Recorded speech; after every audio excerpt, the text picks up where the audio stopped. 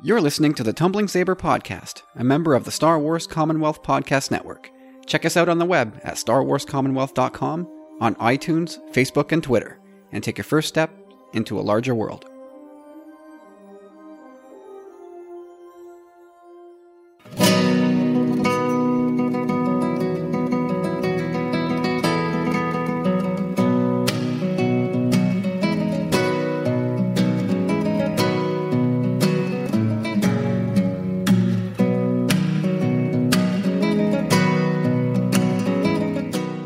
Ever closer to the 100 episode mark. It's episode 95 today. My name's Kyle.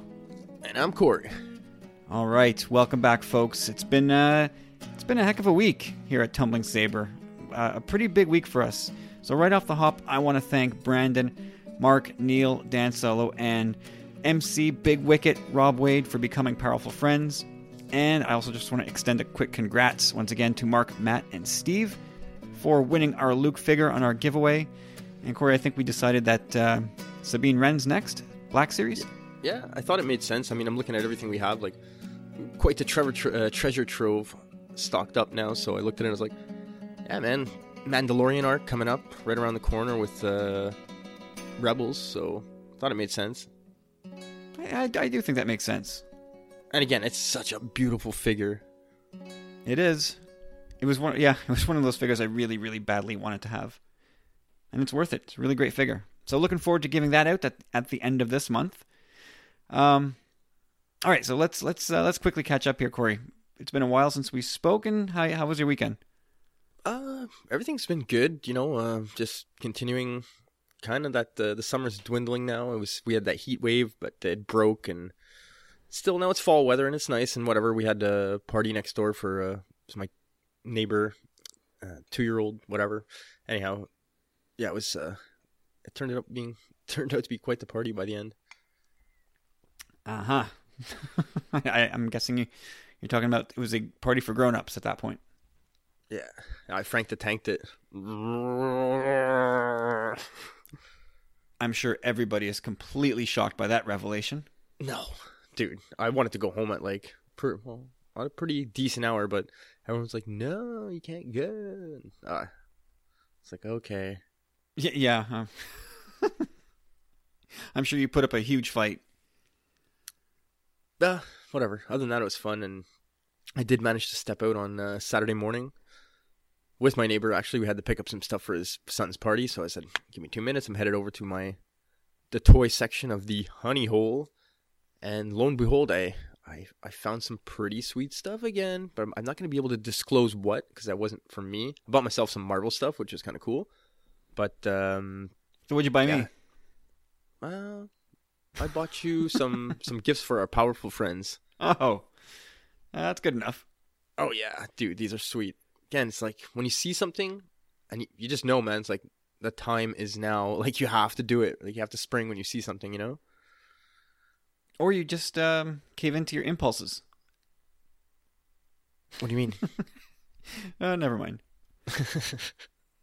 So, just Marvel stuff for you this week? No Star Wars goodies? No, I had a peek.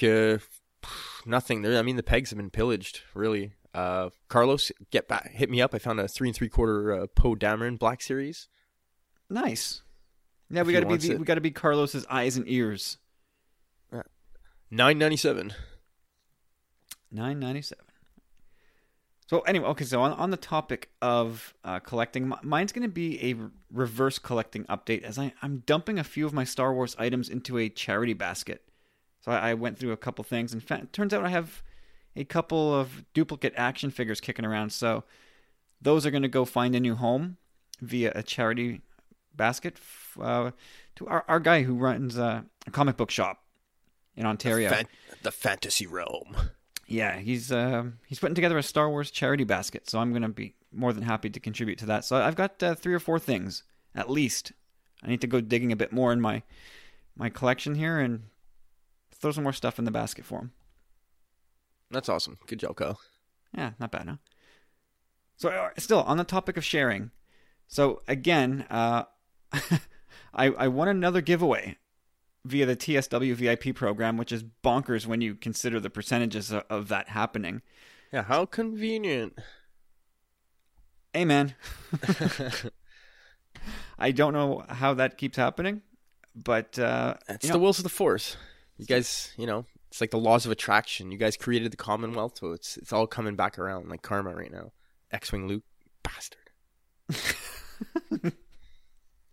Yeah, no, I've been very, very fortunate. So again, thank you, Mark, for treating me so well. But here's what I'm gonna do. So the prize up this month was A Certain Point of View novel. So that's on its way to me very soon. Now I tried to have Mark redraw, but fair is fair, and so whatever happens to the book now is sort of my call. So what I want to do with the book is let the Star Wars Commonwealth at large, our powerful friends, the TSW VIP community. There's a ton of overlap there.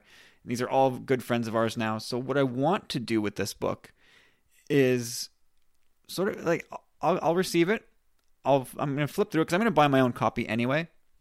And it's a great cause, so I'm more than happy to plunk down the money for my own copy. But when I receive this other one, what I want to do is, I'll read a story or two, and I'll flip through it, and then what I would like to do is kind of mail it off to another member of the Commonwealth. So my dream for this living, breathing, it's this living, breathing piece of the Commonwealth that will travel the world. So whoever receives it, whoever wants to receive it, I suppose whoever wants to take part can let us know.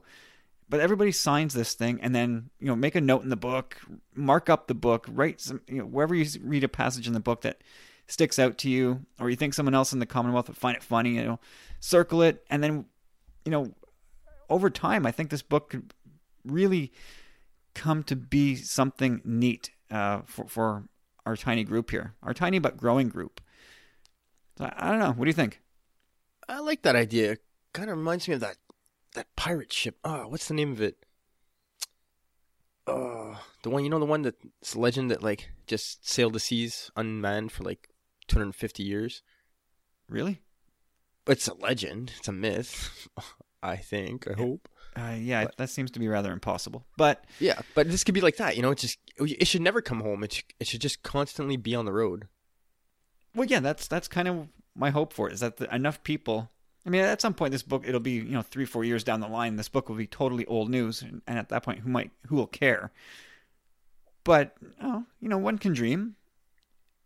Well, definitely be a nice keepsake for anyone that's big on the Commonwealth. Like at some point, it's going to land, and somebody's going to be like, "Dude, I've had it. Like I don't need it back." So someone is going to pull up the rear and have to hang on to this thing, or send it back to me, or for safekeeping. But yeah, I think at the end, this thing could be signed up by all the members of our community, or as many as we can get, and look sort of like a school yearbook. Yeah, I'll take a picture of you wearing like a leather glove, caressing it at the end, in like the sunlight and stuff. So there you go. So anyway, I guess we'll talk more about this once it gets underway. But I think definitely you and I need to sign this thing, and whoever else wants to take part. Yeah. Well, that's kind of big. I like it. It's exciting. Yeah, it's a different idea. I think it's a way to share it with everybody, and have this cool little keepsake of the Commonwealth floating around out there. Anyway, more on that as time goes on. So, Corey, this week, did you see that picture of Millie Bobby Brown? What was that? Is that Interview Magazine or whatever magazine it was? Yep. Jeez. In the same pose as that famous Leia shot from 77? Yeah, of course. Man, so considering the rumbling in parts of fandom and wanting her to take on that role as a younger Leia, like, that can't be a coincidence that they put that post together, right? No, of course. It's interesting when you say it like that, because that's the first thing in my show notes is basically that obviously a lot of people are looking or paying attention to this, and some people, they got their ears on to the ground on fandom of certain things, and someone picked up on it. Yeah, somebody's paying attention over there. Somebody, let's not get too far ahead of ourselves. I don't think it's a coincidence, but I also don't think it means anything. Nor do I. They're just teasing us, right? Yes, but now in the back of my mind, it's kind of like, maybe a bit of foreshadowing, like there's a 5% chance foreshadowing. But it also plays into, I don't know if anyone has seen this, but if you haven't, check it out because it's really cool. But the Stranger Things season 2, they did a series of posters that are reminiscent of old like sci-fi, paranormal, horror films, and they had a certain flavor. Those covers for on your VHS or those posters, anyhow, they were almost like painted in a way, and anyhow, they're really really well done. It's fabulous work. They're so good. So this kind of plays into that theme as well a bit, I guess. 70s and 80s, I guess. Yeah, sure. But the similarity, and God, she looks stunning. It was great. Yeah, and I mean, I don't think anybody doubts that she could absolutely nail Leia. Do you think anybody would complain? Like, I think this actor, Millie Bobby Brown, is already so well liked that if she was eventually cast as a young Leia, people would be like, yeah, this is amazing. Like, this is a great day for Star Wars. It's interesting because I was thinking exactly the same thing in the sense that, standalone films, what can they do moving forward? Most people think we got a Boba Fett film and a Kenobi film, like, all lined up, ready to go. But in reality, like, she's going to be coming of age in the next, 5 to 10 years. She can still play that character. A lot of people are older and play younger characters. But either way, she's coming right into that perfect age, and a Leia standalone film makes a lot of sense to me because she's done a lot. You get a taste for it in Rebels with the hammerheads and all that, which are seen again in Rogue One, so that kind of came full circle, which is great. And, I mean, she's just done so much behind the scenes. It would be really cool to see more. More. Yeah, I mean, I don't know how exciting you could make a Leia standalone movie at that point of her life. She was we just got the Leia novel, right? And it was just her getting her feet wet with the rebellion, yada yada yada. So really, what can you do? That would be a really tough trick to pull off. Like, it almost feel like shoehorning, just because. But maybe it can lead into Rogue One. Yeah, maybe, but yeah, she's still very young, Millie Bobby Brown. Like, so she could really age into this role, and it's maybe something you only do like 15 years from now, or more. Well, it said 15 years would put her smack dab, kind of 15 years. She's 13, so like, well, it put her after Jedi, that's for sure. Oh yeah, this would put her like squarely into the post Jedi years. Well, if they want to wait that long to do something. But then, yeah. I see adolescence as the best way to exploit her story, really, to sell on the main screen, anyhow, on the big screen. Yeah, I don't know about that. Because you'd be lacking like a lot of the big tentpoles from the Star Wars universe. There'd be very little about the Force. There'd be nothing about the Jedi. There'd be like this would be a very political movie. Well, you can also kind of find out like why Leia is the way she is, why she's so strong, why she's so resilient. Like there's plenty of opportunity to build that character even more behind the scenes as a child of a king or senator, Viceroy. like Viceroy. Sorry, but come on, sorry, Mira, but you'd think someone like that would be spoiled, but no, she's the complete opposite. Kind of, she's smart. Well, you kind of get she's a bit touchy, rough on the edges at times, but that's all built into her character because she senses all the bullshit in the galaxy, Yeah, but at that point, you're kind of talking about just adapting the Princess Leia novel to the big screen. Because all those things you were talking about, Leia's resilience and resourcefulness, they're kind of all on display in that book. So that's why I question whether or not they put that Leia on a big screen, or even in a TV series. Like, it's been kind of captured. Though I would like to see it. I'm not going to complain about it. Even at that, though, it's still questionable that they'll even ever go down that route. Still seeing, everything that happened with Carrie Fisher. That's pretty. I don't know. To me, it might be like retiring a jersey You know what I mean? Yeah, just like we're never revisiting this character. Pretty much. Like that's it, you know? I don't know, I'll never say never, but yeah, you might have a point. Anyway, I thought I saw that cover and I was like, come on, really? What are you doing to us? That was cool. I loved it.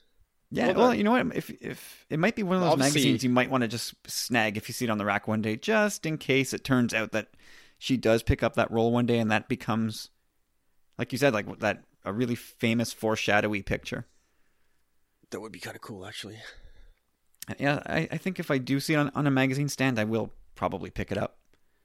You put that idea in my head now. Oh, yeah. All right, so moving on here. Star Wars Newsnet confirming the October 9th The Last Jedi trailer release. That's just really a week from now. So if they're right, Mark Hamill was right after all. So, Corey, are we a week away from The Last Jedi trailer? A little bit. Well, we talked about it last, right? Like him deleting that tweet has to be more than just this is just, I didn't mean to ruffle any feathers, so I'm going to just get rid of the tweet. Nah, you may have messed up, Mark. No, it's true. I mean, there was definitely something fishy about that. There didn't really, it's unlike Mark Hamill, kind of. It's so funny though. It's like, I don't know if he had like who. Obviously, Lucasfilm told him like, "Hey, bro, what are you doing?" All right. He's like, hey, I'm Luke Skywalker. God damn it. Well, there's my question to Lucasfilm. Why are you telling him? Like, I'm sure there's other ways for Mark Hamill to find out. He is Mark Hamill. He's royalty. But if you're Lucasfilm, like, just don't tell him. I'm just assuming that somebody with knowledge at Lucasfilm told him October 9th. But I'm going to guess that for Episode 9, they may not tell him anything. He's got that hashtag he likes to use about loose lips sinking ships and stuff like that. Well, Mark.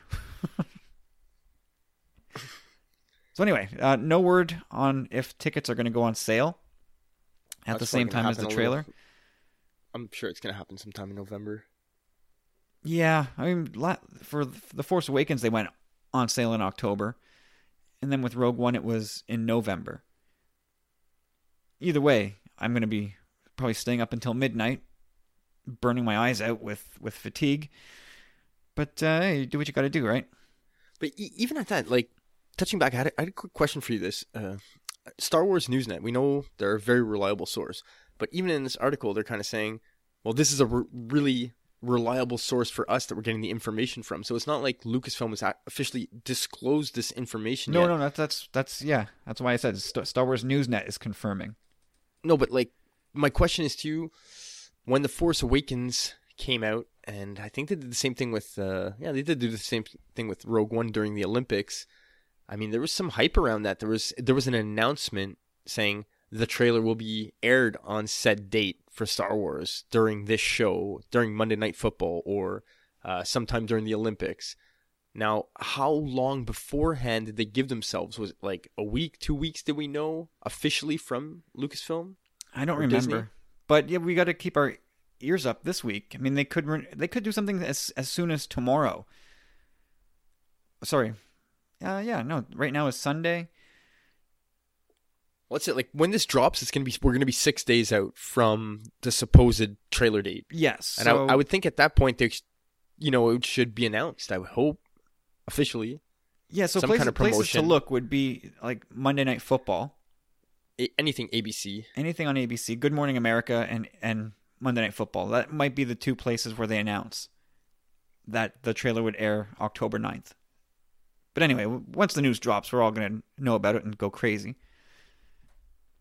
But it looks like that's the case, because it also makes sense. I mean, we had said Rebels comes out on the following Monday, on the 16th of October. Do they want to double up? Why not just own the month? Yeah. Like we first October 16th. It's just gonna be this crazy day of the trailer, and Rebels comes back, and oh my god, it's gonna be the best. Well, if you take 2 steps back and just look at it for a second, whoa, that's a little much, because everything is gonna happen in like the 9 o'clock, 10 o'clock hour. Like halftime for Monday Night Football would pretty much fall right during when Rebels is on. So you're going to have people watching Rebels and then stop and go jump over to ABC to watch Monday Night Football for 2 minutes and then jump back over to Rebels. Oh, yeah. Picture that. It'd be pandemonium. I see buildings burning, people's heads spinning. Yeah, it's a bit much. You're kind of cannibalizing yourself at that point. You want people talking about Rebels on the 16th, right? Oh, yeah.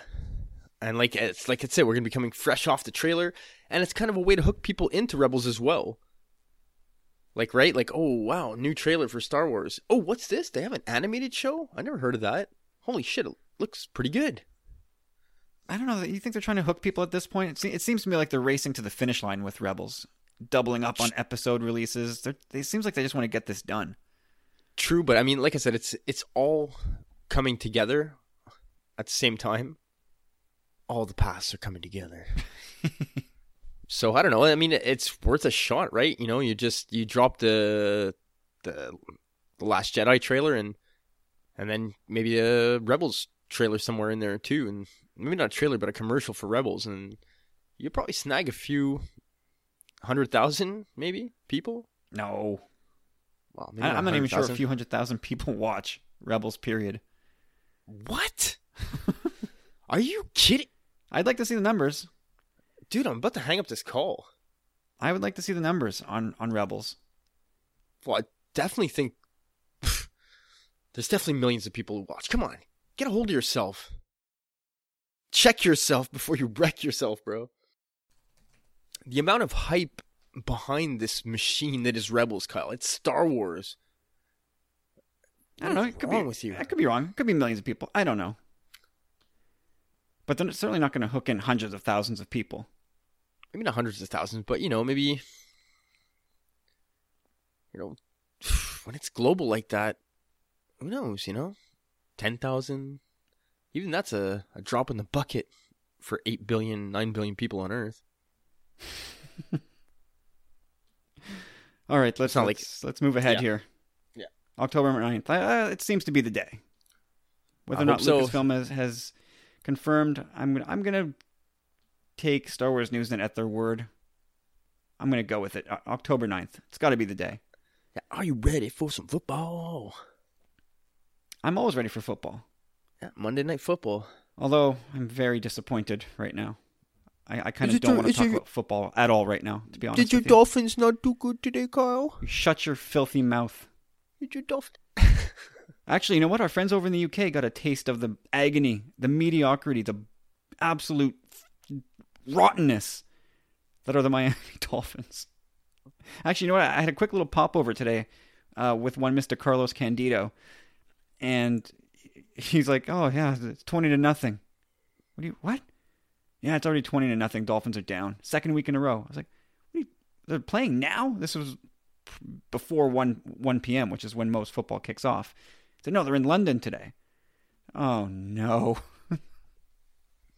So yeah, the Dolphins actually got shut out. It's not easy to get shut out in football. You have to be really bad to get shut out in American football. There's so many ways to score points. Hang on. Can you say that again? No, I can't. I don't want to talk about the Dolphins anymore. Bradley, you can't laugh at me. Stop it. You can, Bradley. Loud and proud. Pipe down there, okay? Who's your team? Do you even have one? Yeah, it's weird. I go back and forth between, well, not back and forth, but I like the Bears and Green Bay. Well, geez. The Bears. They're even worse than the Dolphins. And Green Bay. Well, geez, you dug deep. You really went with the underdog on that one. It's okay. I remember. Yeah, so it's all because of SNL anyhow. Yeah, I guess it's their fault, right? Okay, anyway, back on Star Wars. Let's get back on track here. So, Donald Gleason, echoing what many other cast members saying, that this movie is going to be really different from what we're expecting. So he read the script of The Last Jedi, And so he went over. And actually, he was speaking with Collider about this new movie he's got with Tom Cruise. But of course, they talked Star Wars. And he told Collider that when I read it, I needed to talk to him being Rian Johnson. And I think that's always a good sign. I was like, wow, there's some stuff in there which is kind of not scary, but different to what I expected. And to him, it's a really, really nice thing. He thought it was a positive thing and all that stuff. And he went on to repeat that these movies don't keep sort of repeating themselves. And again, right? Like, even another cast member saying, like, going and questioning Rian Johnson, saying, what is going on here? Like, is this just something that Star Wars is such a formula that everybody has this idea of, like, this romanticized idea of what Star Wars is, and then when you get something different, it's like a cinder block in the head? Or is this movie really going to be completely whack? Well, I have a feeling it's going to be completely whack. I think the first person we heard talk about it was John Boyega. And he said the film was dark, I believe. And he kind of retracted. Like, everyone's kind of stepped back from their comments on this, you know? There have been like you said, all have been very verbal at the beginning. Mark Hamill, Daisy Ridley. Yeah, man, it definitely means something. It means that something's going to... The carpet's coming out from under us, you know what I mean? Like, something's not going to make all that much sense. And it doesn't for them because, look, they got the script to the first film. They were a part of it. They filmed it. And they obviously had their own idea as to where this film was probably going to go. So when all these characters read this stuff, they're like, whoa, like, this is intense. Like, are you sure? It's almost as if Domhnall Gleeson here is saying that, like, almost like, are you sure you want to do this, Ryan? Like, this is really drastic. And he was so confident about it that it just, like, said, you know what? You're right. Like, I'm on board, man. Well, there's something to be said about a director/writer who is like, no, this is it, man. Like, this is the long game. We got to play with this and just go with it. It's gonna work out. Like, I'm glad to hear that he's super confident in what he's doing. But man, I can't. Okay, so granted, we haven't seen much of this movie, but nothing we've seen looks weird, right? Except for these caretakers. No, it seems a bit darker. Well, we know the only weird aspect to me here is we got the Snoke, this unknown character. We don't know exactly who he is, what his motives are, who he is, where he comes from. He's pretty creepy with those gold robes and all that disfigurement. Then we also, you know, Luke's character, Act 2 within the equation, being the first Jedi Temple. Lots of chance for mystery and stuff here, revelations, but the fact of the matter really is, to me, it's like, why is everyone saying this? Like, what's going on? So really what it seems like is it's either going to have to do with a certain character that's like, this is shocking. Like, are you sure you want to do this? Or it's going to be very closed, like, weaving within, like, the Force. Like, it's going to have to be something that just, it's bombshell. Like, this is what this movie, I think this is what we want, no?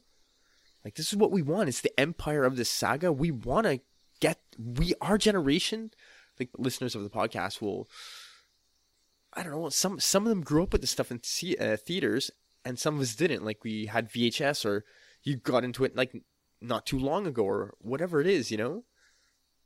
So, I want to have that I Am Your Father moment in theater. Like, going into the prequels, we got to see this whole new set of films, but we kind of knew what was going to happen in the long run. It's not like what did they surprise us with? Oh, wow, Anakin made 3PO. Like, woo! Well, there's only so much room for Lucas to wiggle, right? No, I got you there. And we'd always kind of heard about the lava fight as well, so he had a story in his mind as well. I think one of the only bombshells, which wasn't even really a bombshell, but Dooku telling Obi-Wan that Qui-Gon was once his apprentice. That was like, oh my goodness, really? But even that is not that big a deal. No, it's not, but you could see a lot where how Qui-Gon, why he questioned things. Oh, And yeah, maybe- no kidding. And you can see why Dooku probably fell to the dark side too at a point. Like, he was just like, forget this. I'm out. Anyway, so yeah, The Last Jedi, again, seemingly going to be, taking some left turns. Something we've been trying to get used to here.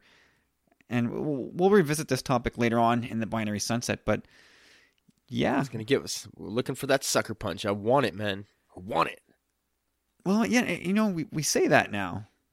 And then we might get it and then complain about it. Like, you're right. It's going to take some time. We're going to have to see the film a few times. And yeah, like you said, we'll probably get to it in the Binary Sunset, but it's definitely, I don't think it's going to be a film you watch the first time and you're going to be like, wow. Like, even us, we're going to be so overwhelmed seeing it. Like, 2 hours and 30 minutes. It's a lot to absorb in one sitting as well. Plus, it's going to be like close to midnight when it's over later. Much later, actually. Yeah. Anyway, let's move ahead here. The Battlefront 2 trailer, I guess the final one before it drops in November, with John Boyega kind of carrying us through. But this thing looks more and more appealing every time I see it. I see something new that I want to try, and I'm a little more eager to spend however many $100 it is for a PS4 plus the game. What about you? It looks incredible. To be honest, it kind of looks like I've played video games. I had a PS3, but it's not like I played all that much. But man, when you look at it, it's almost overwhelming at a point. It just looks like there's so much to do. It's incredible. Yeah, I mean, for me, more than anything, I just want to. The thing I want to do, like most with a bullet, is just dogfights, man. I want to fly every ship on every level and just go hog wild. Like, I know it's like all open environment, so who knows how cool some things can get. I just can't wait to do that. The ground battles don't do as much for me. But yeah, for me right now, it's flying ships and shooting down TIE fighters, etc. Yeah, I kind of have to agree with you there. I'd like to try again the ground battles anyway, depending on who you're using and stuff. Because, I mean, right off the bat, you got to use a Maul at one point. You got to use, well, Boba would kind of be like the bounty hunter thing, I guess. But, jetpack and all kinds of stuff in your itinerary. Chewbacca, Grievous. Grievous would be Grievous. Oh, dude, like that's why when I look at characters like that, like on screen, being able to play with them, that'd be cool. 4 lightsabers, come on. Like I'll find if Jar Jar's playable, I'll take Jar Jar and find a way to kill Grievous with Jar Jar. There you go. Bosk too, he was a cool character, but I'm totally in accordance with you in the sense that it's all about the dogfighting, man. All about the starfighting. So many ships to choose from as well. It looks so fun, so fast, and intense. Yeah, like I hope there's a mode where you can just like join a space battle, not necessarily multiplayer, but just jump into a space battle and just see how long you can last. Like there's no real end to the mission. You just keep flying around and shooting down ships. Or it'd be cool if they had like a mode where it'd be like, okay, like 8 p.m. Eastern time, meet here, and like 100 people get on, and like you just divide it into 2, and it's just 2 fleets like coming at each other, like attack Predator Delta, go now. It'd be total madness. Oof, total madness. Does the single player campaign interest you at all, or is that something you're like, meh? I'd be just as happy to watch all the cutscenes on YouTube and give me the story points for canon. I don't know, because that's the thing that's dissuading me right now is the whole, you have to pay for the internet package to get onto this thing now, and, gaming's so competitive, and I'm pretty competitive. I just don't have the hours to put in to, probably be able to win all that much. So, in that regard, like, how often am I going to get to play, really? So, I'd have to probably do the arcade campaign mode, whatever. But I would definitely jump in every now and again, especially if there's a dogfighting option. Gotta get in there. Get some! Yeah, I think anything in this game you can do on your own without jumping onto your internet connection and hooking in with a bunch of people. I'm pretty sure you can do that. But I'm sure there's a lot of options for the online options as well. I mean, Oh, no doubt. There's no doubt. There's a million different ways they're going to try and squeeze a few more bucks out of you here and there if you play online. Like, I'm so out of touch with video games. I don't know what they do anymore. But I have no doubt that they find ways to monetize the online experience. well, neither you, myself, or James have a PS4, but we all got to talking saying, okay, we got to get our hands on one and get together one night, and we all discussed how badly I'd beat you guys. Yeah, well, I was talking with I was out for dinner with Space Ninja 77 this weekend, and he said he has a PS4 that you might be able to loan us for a while. So there's an option if we need What do it. you mean loan us? Dude, Snake Eyes is in. You're going down too, though. Sorry, bro. Nothing personal. Don't worry about it. Don't worry about it. All the pieces will snap into place. So did you watch that clip? Oh, yeah, for sure. Yeah, so It looks so good. the clip with the Palpatine Sentinel. Oh, dude, that's the thing. Yeah, that was the extended clip, I think. Yeah, that's super cool, man. I love that how they put that into this game, and It creeped me out. like, did you not know about? Well, you must have known about that. You've read Aftermath. No, I haven't read Aftermath yet. Okay, well, I love how they tied this together with Aftermath. Like those Palpatine Sentinels. There's several of them, but there's one of them, and they all have sort of Palpatine's. I don't know if it's consciousness or just a form of AI.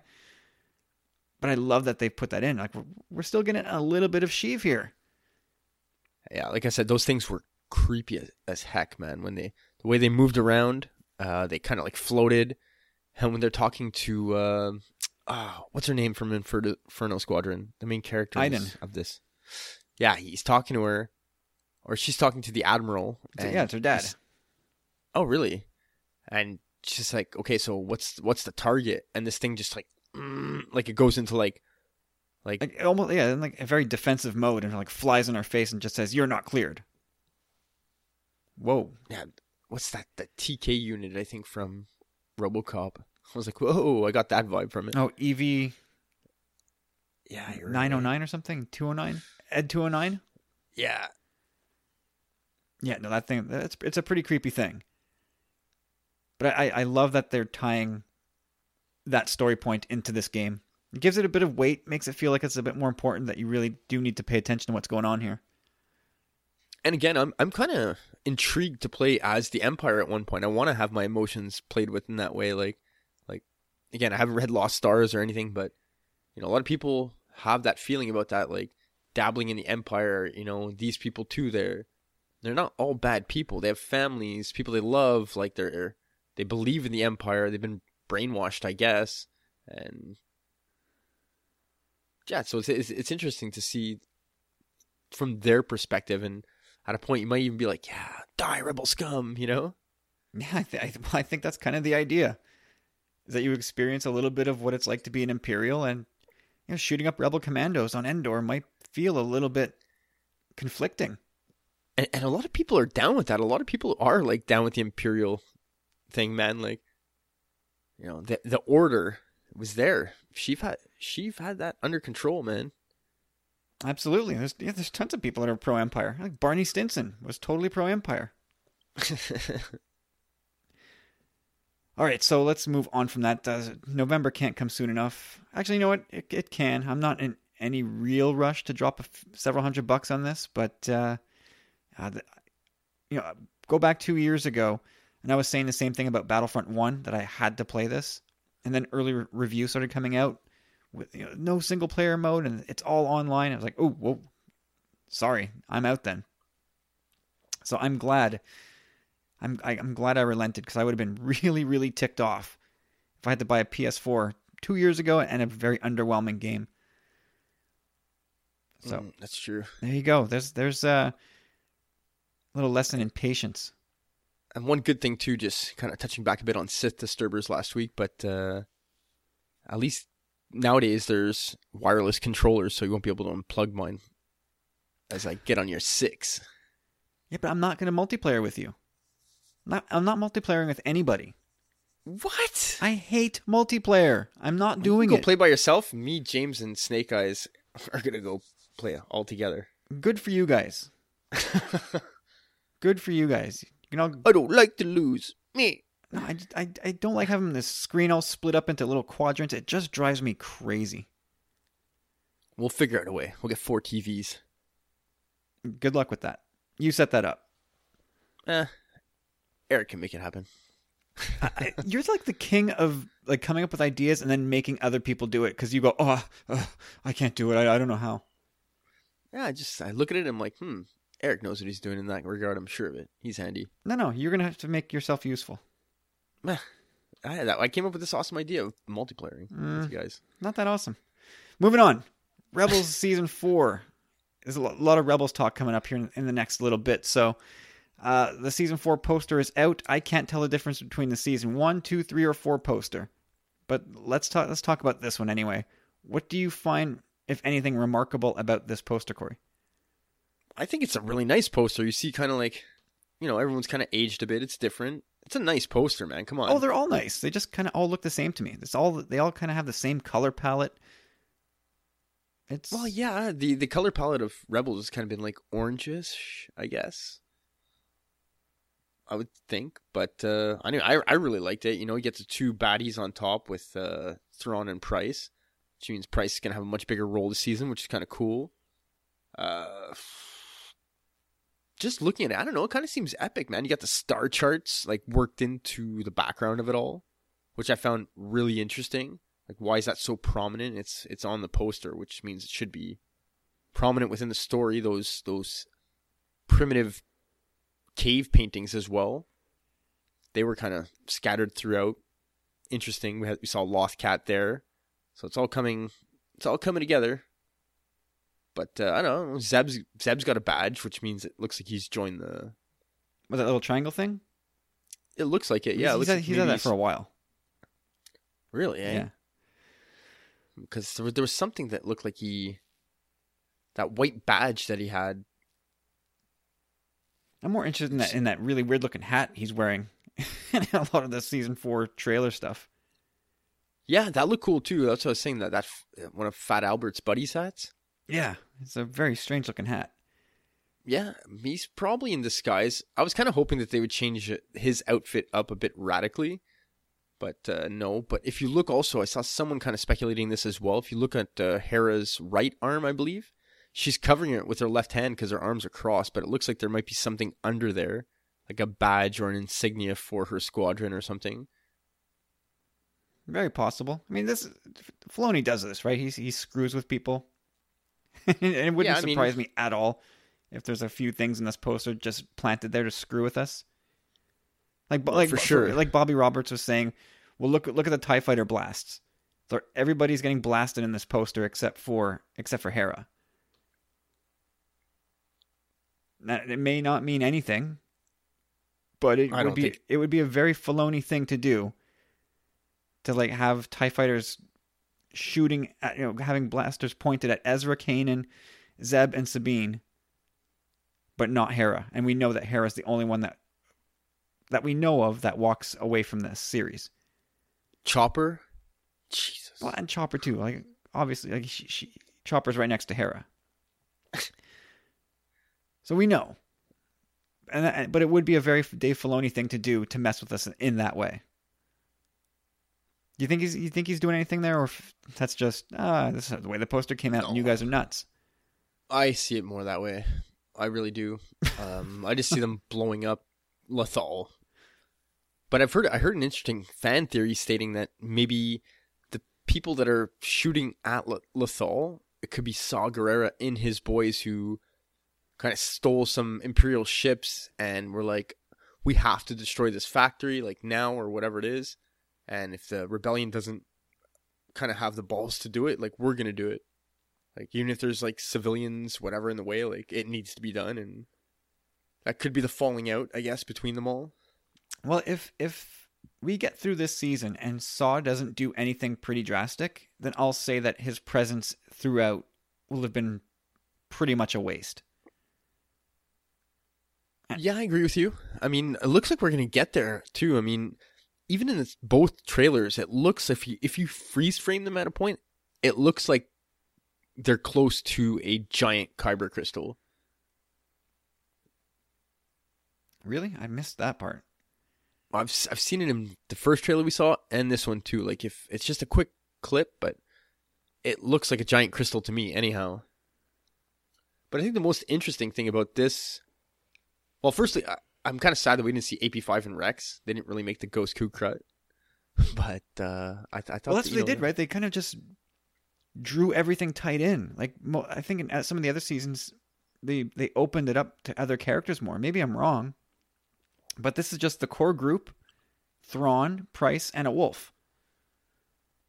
And a wolf. That's the big thing, I guess, on this poster is really, when you look at the wolf, that's where you're like, Again, it's on the poster, so it's got to have a big thing to do with this season. You would think, but it could again be Filoni just screwing around with us. He loves wolves. This is his last season working with these characters. He's going to put a wolf in there because he just loves wolves. I don't think so. I think there's a lot more to it, especially the fact that, those Topps trading cards he made with Ahsoka in the Sith Temple, walking through that tunnel with it, looked like an iris with the wolves. I'm not saying she is the wolf, but when we first saw those Dave wolves, Filoni told you not a wolf, not Ahsoka. Yeah, exactly. But still,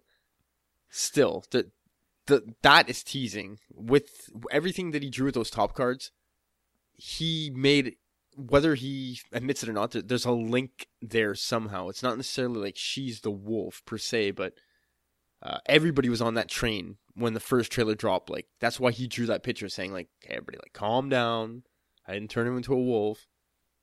But there's something about her, and a lot of people are thinking maybe it's something to do with the father in the Mortis trilogy, or the Mortis arc, sorry. Oh man! And then, like, the daughter being the Convery. I don't know where that leaves the brother, but if you look at the wolf's eyes as well, there's something in them. Like, it looks almost like reminds me a bit of the Witches of Dathomir, kind of, when Kanan was possessed. Like, there's something magical going on there. These creatures are more than what they seem, and I'm not saying that they are related to Ahsoka in any way, but what I hope they do is that they leave us the breadcrumb, the nugget that we need to know about Ahsoka, like, where we can speculate further on that character. Like, I don't know necessarily if we're going to see her in this series, but we have to hear something about her before it's all said and done, I would think. Like, where have both Kanan and Ezra, like, look at each other, like, Ahsoka, like, only she would know, and it's got to have something to do with the wolves, to me, personally. That's kind of where things are pointing. But looking at this poster and thinking about what's gone on in the past, there's got to be something going on around the topic and theme of eyes, right? Like, Kanan's been blinded. There's a shot in the trailer with Ezra, and there's a close up on his eyes where it almost looks like he's communicating with those animals again, and there's like that hyperspace look to his eyes. Yeah, I love that. And there's a shot where you see Ezra and Sabine on the back of the wolf, and they're running away from something, and it looks like Sabine's running eyes, towards something. Like, it looks like Sabine's eyes are all bandaged up, right? Like, she's clearly out of it. So something's going on with eyes in this series, and maybe specifically this season. Or maybe I'm just reaching. Really. Or, and again, and this wolf's eyes are all lit up like a Christmas tree. Anyway, something maybe to watch for. Yeah, I like that. Like, I always kind of speculated the Bendu. He kind of looked like he had a mad case of cataracts. He could have been blind just like Kanan. Yeah, he definitely looked cataracty. All right, and we also got, aside from this poster, we got titles and descriptions for the first 6 episodes. We'll run through them quickly and see if anything jumps out at us. Heroes of Mandalore. So airing on the October 16th. Part 1, Heroes of Mandalore. Sabine leads Ezra, Kanan, and an army of her fellow Mandalorians back to her home world to rescue her father from the clutches of the Empire. Sounds pretty straightforward, right? Straightforward. It's going to be awesome. Epic. She's going to raise the Black Saber, man. She's going to charge Tally-Ho with her Mandalorian brothers. It's gonna be awesome, man. It's gonna be her Braveheart moment. Yeah. So then part 2, when Sabine discovers the Empire has resurrected a devastating weapon she created and plans to use it against her people, she must decide whether to destroy it or use it herself. Ding, ding, ding. And I just want to give some props to you, bro, because I know 100% it was one of us, but I'm pretty sure it was you who said that, is it possible that that weapon we see zapping people at the beginning when, you see the helmet fall off? Yeah, when that person a Mandalorian gets turned to ash? Yeah, like, then you say, like, you said something like, what if that's the weapon that Sabine created that we've heard about? Yeah, that's exactly what I thought. And I'm pretty sure it looks like that's going to be the one. Yeah, I was pretty sure about that. It looks like a pretty devastating weapon, something that would keep you up at night. Oh, that's pretty cool. That was a pretty good call, bro. Nice. All right. Thanks for bringing that back up. So anyway, that sounds like it's going to wrap up Sabine's story. I mean, Sabine obviously will be in the rest of the series, but for the most part, it looks like the big meat of her arc is going to wrap up in these 2 episodes. No, I wouldn't say wrap up, but like you're going to get the gist of where she's going. Well, that's what I'm saying. Like the whole thing about who's going to lead Mandalore and the resolution with her family, I think that's going to happen on October 16th. Yeah, well, I see her more kind of like you said, she's going to unite Mandalore. Hopefully they win the war they need to anyhow for the time being, but she's going to be like, yo, I need to retreat to the Greater Rebellion again. Like, I'm passing the Blacksaber back to Satine or my mom, my dad, whatever. Bo-Katan. Yeah, Bo-Katan, sorry. In the Name of the Rebellion, Part 1, on October the 23rd. As members of the Rebel Alliance, Ezra and the Ghost crew must accept a mission to spy on an Imperial outpost they would rather destroy. Sounds like maybe this is where, like you were talking about, this could be where Sog might get involved. Yeah, exactly. I saw it like that, and it looks like that is the case. And what interests me is which outpost and why. So that could probably lead back into things too. I think that's going to be let's say cameo, but it's going to be familiar to our fan base. Like, couldn't they just be going over to Lothal to just spy on the TIE Defender factory? I don't know, because they seem reluctant. Well, yeah, maybe. Like, they've been told, go check this place out, scope it out, learn the routines, learn shift changes, all this stuff. But doesn't it say they'd rather destroy than... Well, yeah. Who knows who gives the order? That makes sense then. Yeah, you're right. Like, Ezra's probably just like, well, why don't you just destroy it now? Maybe Saw Gerrera gets involved and says, yeah, why don't you destroy it? You have a chance right now to blow this thing up, but here you are doing Mon Mothma's errands. Maybe that's this episode here. I hope when Ezra meets, because I think that's the second part of this two-parter. When Ezra meets Saw, he's able to judge his character properly, and knowing that Saw might be a little too extreme in things, but take what he's saying with a grain of salt. Because it looks like, again, in the second part, it looks like they're gonna do something together with Saw. Yeah. Saw Gerrera looks like he's gonna figure heavily in part 2. After being separated from Hera and Kanan, Ezra and Sabine join the desperate quest of Saw Gerrera to hunt down the Empire's elusive secret superweapon. That's it. Another Death Star reference. Coming right into that Rogue One era. What? No, I'm not dumping on the idea. It's just, again, how close are they going to get? They're going to be so close to uncovering the Empire's secret, and they're going to fall short. Ooh, bro, it just popped in my head? Oh, damn. Do we want to know? I could save it for later in the listener questions, but I'm gonna do it now. Like, what if it is, that giant kyber crystal? Like, what if the Death Star's like, it's a battle station and whatever, and they're designing it all, they're still kind of building it, but they haven't put the kyber crystal in yet. So what if it is the kyber crystal that Ezra's dealing with, And Galen Erso would obviously, I think, have his hands on that Kyber crystal if he was still kind of experimenting with it. Yeah. So maybe he makes a cameo. That would be fantastic. But yeah, I think we are going to touch on that again later. So we'll put that on Park for now. And then airing October 30th, The Occupation, Ezra and the Ghost crew are called back to Lothal when a new Imperial threat rises. Now, is this going to be the TIE Defender, like being rolled out in full production? Either that or close to. I would think so. And I think that would sort of be our cue to expect the X-Wing. Well, that's the thing. I think, which episode description did it say that they saw steals the prototype, right? Of a TIE model? Yeah, that's the last one coming up here. The Flight of the Defender, also airing on October 30th. Ezra and Sabine steal an Imperial prototype TIE fighter, but must rely on some unexpected help to escape from Thrawn. Okay, so maybe I see it a bit more as, yeah, you're right. He unleashes his TIE, Thrawn's TIE, and wreaks havoc.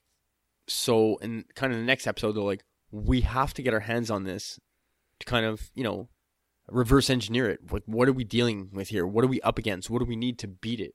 And then the X-Wing being the response to that, having brought that TIE home. Says like, okay, we can counteract this by designing this. Well, do you think they design the X-Wing as a result of the TIE Defender, or they just go and I feel like the X-Wings are already in existence. They just don't have them. Like, remember they stole the Y-Wing bombers, right?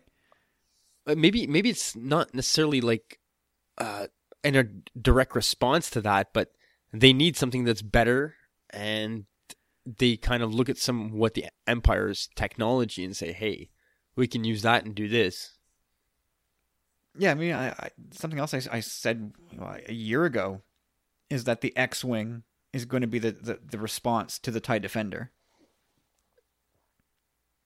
I feel like that's exactly where this is going. Yeah, it makes perfect sense. Cool. Well, there you go. There's the first few synopsis of Rebels. But just touching back on that, I think we need to see the devastation that the TIE can wreak before having the X-Wing needs to be the solution. You know what I mean? It can't just be like, okay, you defend, you brought yours out, but we had ours already ready. It should be like, oh man, we need to create, there needs to be a response to this thing. This thing's a monster. We're gonna get wiped out if not. Yeah, I mean, obviously they have what? The Y-Wings and the A-Wings. And the B-Wing. And the B-Wing. Oh, wouldn't it be... Still in production. They need to work in some B-Wings in this series. In Battlefront? Well, in Battlefront for sure. Oh my god. Think of that, bro. I don't know if there is one. I don't think there is, but man, the potential behind that with a gyroscopic cockpit is insane. That'll be I imagine that's got to be difficult to control though in a video game. It doesn't make sense as a ship in any way. Unless it sticks in one mode. It's a ship that just doesn't make sense. Oh, it has a lot of potential, I guess, if you're an amazing pilot like Hera. I'm sure there's plenty of amazing pilots out there. All right, so now finally, some speculation on what's coming next from the Lucasfilm animation department. So Pablo, this past week, I'm not even going to talk about his last name anymore because it's like we're all friends with Pablo. Yeah, he's awesome. So he had mentioned something to the effect that the animation department is working hard on what's next, and it'll be probably the next Star Wars Celebration where Dave Filoni and crew will introduce it the right way. So that's nearly 2 years away, Corey. So we got a lot of time to think about what's coming next, and I think we've already kind of done that a couple times. But let's maybe go a little bit deeper. What do you think? What's going to come down the pipe here? Well, it's interesting you said that because that's the first thing that I was thinking about too. Is that we heard at some convention he had kind of said that, So again, it's not really confirmed or anything, but it looks like that's going to be the case. And when you look at it from that angle, it's like 2019 is Celebration. So it's not going to be like, yeah, this is what we're doing and here it is. It's probably going to be like another year before getting that series, you know? Maybe even 2. I don't think 2 maybe, but it's not going to drop right away. Maybe they'll give us a teaser or something. I don't know, but I don't think it's going to come out like 3 to 6 months after having announced it. So that being said, it's kind of like it can coincide with the end of this saga. So it leaves the door open for them to do a lot of different things and play in a lot of different times. But I'm curious to see. I'm really curious to see what they want to do. Like me, I want to further adventures of Hera, kind of, you know. Like let's see what Hera does. But at that point in the future, I think, you know, the buzz around Rebels will probably have cooled down a bit. So maybe it won't be that viable still. But no, it's true. People would cheer like crazy if that was the announcement. Like General Syndulla, and I don't know, it'd be insane. But I want to see if they're going to go outside their sandbox, you know? Think outside the box, and what are they going to do? They can go in the past, like deep into the past, do the Jedi Knights, introduce a whole new line of characters instead of relying always so heavily on, you know, the sandbox they've been playing in forever. Like, that's what we're still doing, right? We're in that era right now. We did the Clone Wars, we did Rebels. Yeah, and don't get me wrong, we're still leaning on Anakin and Obi-Wan and Darth Vader, all these, just times that we're already so familiar with. Yeah, I mean, in Rebels, not so much. Yes, we saw Darth Vader and Maul and all that, but and a lot of familiar faces. It's just the time frame. It's smack dab in what we're familiar with. So, are they gonna do something bold and just take us somewhere completely new and introduce this whole new thing? Or are they going to continue to... Because personally, like, I have a feeling, I don't know, I just have this gut feeling that they're not going to do After Jedi. Like, the years between After Jedi and The Force Awakens. I don't know, I don't see an animated taking place in that time zone. Well, they got to do something in that time zone. I don't see them doing a movie in that time zone. It's tough to say. I mean, there's so many. They've done quite a few books. I know. Are you gonna explore that whole juicy time frame in books? Oh man, dude, they already did Bloodline, Aftermath. Well, yeah, exactly. Like Aftermath has kind of been. I don't know. Aftermath was kind of. It was okay, but it was not. I mean, I speak for a lot of fans when I say it wasn't quite what I was hoping for. It was cool. It got better as it went along, but it didn't deliver the goods. Anyway, so remember last week Katie had asked us for a standalone synopsis? Yeah. I think that, like my idea of like the history of the galaxy or the history of the Jedi through Luke's eyes, I think that could be a really cool animated series. Like every week we visit a different chapter in Jedi history. I think that would work really well. So you could jump around. You can go way back in time and do an arc, 10,000 years ago, or you could do an arc 150 years ago and do a younger Yoda. I think that works pretty well. But I don't know. But whatever, like, Dave Filoni's the guy. I think he's the closest thing to George Lucas. So whatever he wants to do, I mean, I don't know if it's his choice, but whatever project he's on, I'm all in on. Oh, for sure. But at least I want to say that I hope they continue expanding and building on the universe they've already created in animation. I hope they use the same platform. I don't want them to kind of change that at the moment, If you want to do a different show, live action, whatever, or something like Forces of Destiny, like that's great. That's awesome. But this animated platform, I really hope that they leave the style that they've been using all this time. Well, I mean, the styles between Rebels and Clone Wars are pretty different. But you get that they're the same. They're similar. They're very similar. Technology's changed, I guess, there, but you get the point. Well, I mean, the same characters carry over. right, but look at the way that Anakin is in the Clone Wars and the way we see him in Rebels. He's 100% different. Look at Yoda. 100% different. Anakin, like, we only see him in a hologram. But he looks nothing at all. Nothing at all like in the Clone Wars series. They could have easily modeled the same character. Yeah, it's true.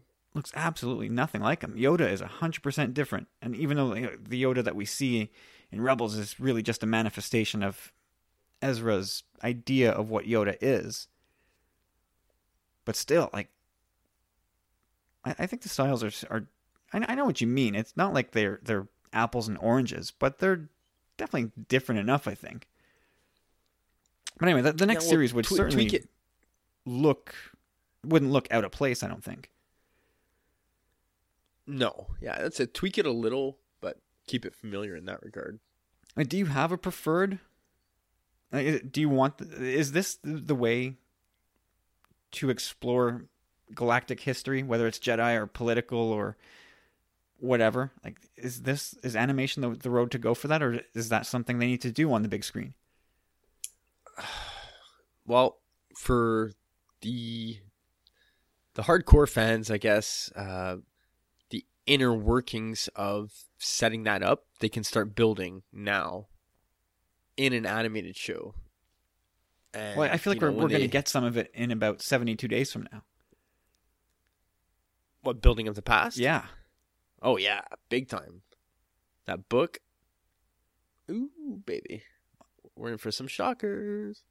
So I wonder if Dave Filoni's already seen The Last Jedi and he's working off that. I think he's involved in even probably, like, he's probably in some of those think tanks when they're all going over stuff and probably contributing here and there. Yeah, I would say they've picked his brain a little bit and he's had some input here and there for sure. Why wouldn't you talk to Dave Filoni? Especially if maybe the idea is we want to do this animated series set in the past with old Jedi. Then you would definitely want Filoni to be involved with what's going on in The Last Jedi, because I'm sure we're going to be touching on that stuff.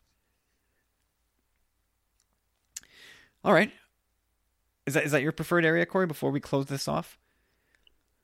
For the moment, yeah, I guess. I'm still comfortable in where we are right now.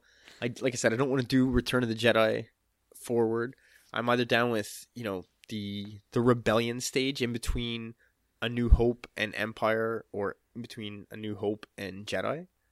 Or let's just change the whole dynamic up and, like, just give us a whole new cast, a whole new setting, a whole new era of Star Wars. They have to be brave at some point and break away, right? Yeah, they do. They do. They can leave reference to something's just to keep us familiar, but yeah, they have to break away at one point. It's gonna happen. I mean, just always taking one step to the left, one step to the left. At some point, they're gonna have to take like 6 steps away. I think you have to take the leap of faith, and this is a good way of doing it too. You gotta have that. Is it though? Juicy story. Is it though? Because you put a whole series or a whole season in the can, and if it bombs, like if fans aren't interested off the hop, what are you gonna do? Yeah, seriously, with Star Wars fandom only with hundreds of thousands of viewers. Well, still, I mean, look, fans can always be fickle. You can't always imagine that everything you do is they're gonna love. No, I gotcha. Like, I mean, there's people out there who don't like Rebels, which confounds me. But hey, man, you don't like it, it's fine. Somehow I get the feeling you don't really mean that. What do you mean? Well, it's fine. I mean, people are entitled to their own opinion. I personally, like, as a fan, like, I think Rebels has a lot to offer. I would totally agree. I don't know why people don't like it, but hey, to me, it's their loss. Israel preacher. Okay, that's it for the news this week. It's time for the Binary Sunset with some amazing help from our powerful friends. So, the first voice, as always, will be that of the wonderful ads. So here we go. Ads. Evening, boys. How the devil are we? I hope you've both had good weeks. So I've got two questions for you. The first one is The Last Jedi. What super duper powers do we think we may discover for a Luke or even a Snoke in this film? In The Force Awakens, we found out that Kylo Ren could stop a blaster midair and hold it there with the Force. So do you envisage there being any new Force powers yet unseen on screen appearing in the new film? And then the second question is to do with movie memorabilia. And I saw something in a magazine recently which suggested that Marty McFly's Nike shoes were being sold for a guide price of £25,000 to £35,000. So it got me thinking, what pieces of movie memorabilia, if money was no object, within reason, would you want to acquire for yourself? So that can be Star Wars related, it can be other movies as well. And I think to avoid any loopholes, and Corey, I'm looking at you with this one, I'm going to say you can't choose any spaceship, for example. So you couldn't choose the Millennium Falcon or an X-Wing, etc., etc. So have a think, and I shall look forward to listening to your suggestions. Have a great show. As always, you're doing a brilliant job, and I shall see you next week. Bye. And there he goes again. It's ads, and we're kicking off the best part of the show. It's the Binary Sunset powered by the Powerful Friends. So, Corey, yeah, I think it's a given that we'll be getting some new and amazing Force powers in this movie. But I always wonder, how far are they going to take it? Like, I have a difficult time imagining new Force powers because it kind of feels like we've seen them all, right? But for sure we're going to get something new. So what do you think is on tap for Luke here? Oof. Luke in particular, or just the Force? Well, did you listen to Ad's question? I did. I thought it was just the Force in general, but either way. Well, we heard Carlos was kind of sent that question in a month or two ago about Luke having some kind of Force repulse, I think it was called. Yeah. That would be a new one. Yeah. This violent, explosive power, right? Yeah, like an orb of energy, kind of like Hadouken. Yeah. I mean, that we've heard that a bunch of times. It could be a side of Luke that we're not used to seeing, where he just uses like these almost out of control, violent powers. Is that new? I guess it's kind of new, right? Like, nobody really uses the Force in canon that way. Well, that's because they're all... Well, that's not true. I mean, Ahsoka chops off 4 people's heads in one fell swoop at one point. Okay, but that's like a lightsaber skill. We're talking about like using the Force To hurt people? Or... Not necessarily to hurt people. It could be for like Yoda lifting the X-Wing out of the swamp. That was a Force power that we had not seen before. So like, True. what's the equivalent of that in The Last Jedi? It's going to be something big in the long run. I don't necessarily... Well, definitely Luke's going to have a trick or two up his sleeve, especially with his new image, his new understanding of the Force. Obviously, something's changed. The book, the way he caresses that book too. Again, I really have a feeling that's the first time he's seeing it. There's a longing for that book. It's either that or he's read it so many times and has it in such high regard that it like changed his life or whatever. But for the most part, yeah, I just see Luke being super powerful. The Force Repulse thing is one example, but I think our understanding might come a little more through Snoke. We got to have the Force lightning equivalent somehow in this film. Like, he's got to seem overbearing, like just so powerful. I think at one point, like he has to know something that everybody else doesn't too, and that's why he's scared that Luke's gonna find out the true power, the true nature of the Force. Like when you hear Luke tell Rey, it's so much bigger. Like, dude, it really says something there. Like our understanding of the Force was kind of under the microscope. Like, well, it was limited, right? We gotta take the blinders off here. So I don't know. I thought about that a bit, and I can't come up with good. Like, I don't want to say like an altered being or like an altered beast. Snoke being able to somehow shapeshift. I don't know if that's the case. That seems a little too Harry Potter-ish. Maybe teleportation in the short, like not like across the galaxy, but like to be able to reappear behind you, kind of. That'd be kind of like, oh man, like Loki that'd be hard to defend. in Avengers? Yeah, that'd be hard to defend against. Or like you said, like an illusionist as well, like Loki. Like, you know, what's real, what's not. That seems pretty Force-ish to me. That's almost like, mind trickish, isn't it? Yeah. Like I could see Snoke being able to get deep in someone's mind, like a real sorcerer, kind of like get at the heart of your emotions and just play with them. Yeah, like I thought maybe taking like mind tricks to the extreme where it's almost like mind control. Yeah, I got you there. He could do something like that. Maybe he could get into Luke's head at some point. Yeah, if he knows I could see them fighting it out like mind to mind, and Luke really struggling with, you know, Snoke like just being overbearing.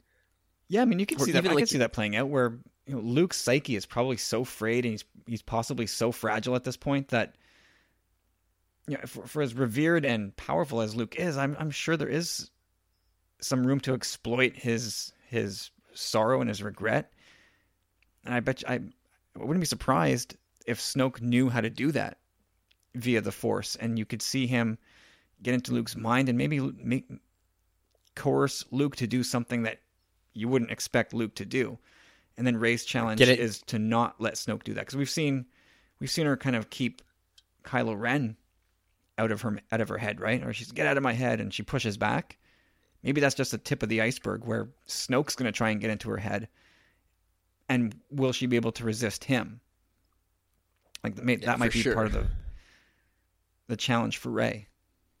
And also the fact that, you know, Luke's burning inside because of everything that's happened. His nephew, granted it's not his son, but either way it's his nephew who he obviously loved. So as soon as Snoke starts kind of like twisting the knife in that wound, like, it's not going to be good. And if Snoke tells Luke his eventual plan and how Kylo's kind of like a puppet, like, it's not going to sit too well with him, I'm sure. Probably not. I would imagine not. So that's... Yeah, for Snoke, I'm just going to go with some kind of like total mind control thing. Because I don't know how physically powerful he's going to be. I don't know if he's going to move super quickly or be able to flip around like Palpatine was able to. Like, he just looks too old. He's too old. You know, Happy Gilmore thing? He's just too old. He's there's just too decrepit. So maybe it's not a physical thing with Snoke, but it's totally a mental thing. That's it. Like, when you think about him fighting, it's either going to be a really awkward, creepy style of fighting, or, you know, just something where he doesn't even need to get up. I could see him, like, you know, as Luke's like in pain, like dropping to one knee, he finally stands up and like lords over him, and you see his full like 7-8 foot presence, I guess. Like, it almost reminded me of, you remember in the Lord of the Rings, the Fellowship of the Ring, where Bilbo doesn't want to give Gandalf the ring at the beginning, and like Gandalf kind of just does this crazy illusion where the fire goes dim and it looks like he's like, I don't know, 3-4 times his normal size, and he's telling Bilbo like, don't talk to me, like, don't do those kind of things or whatever. I can kind of see Snoke being able to do that too, in a way, like you said, the mind control, just being able to build himself up, you know. Yeah, force intimidation. Yeah, there you go. There's force power, force intimidation. Thought about levitation. I heard a rumor about levitation as well. We know Jedis can kind of like glide, kind of like take super long jumps. Yeah, that's what I mean. That's when I said it off the top, is that I feel like we've seen it all. Like we've seen the super fast run, we've seen the long jumps, especially in Clone Wars, where they just seem to jump these endless distances.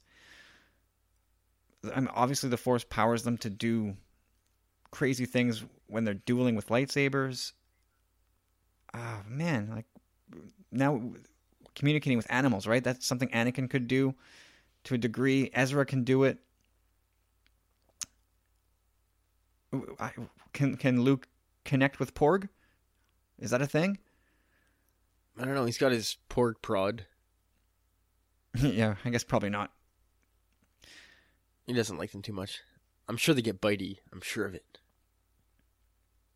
I don't know. It's a good question, Ads. I definitely want to hear what you think. It's really tough to think about what new Force powers are out there. Yeah, I'm touching back on Snoke again, too. I think his ring, I mean, everyone said and speculated that they think it's a black kyber crystal. That could be pretty interesting. Maybe it's like a black licorice flavored ring pop. That's what I always thought it was. No? Well, that would be, yeah, it makes sense. It's a horrible flavor. It's a terrible flavor. That's why he's so grumpy all the time. Black licorice. Oh, God.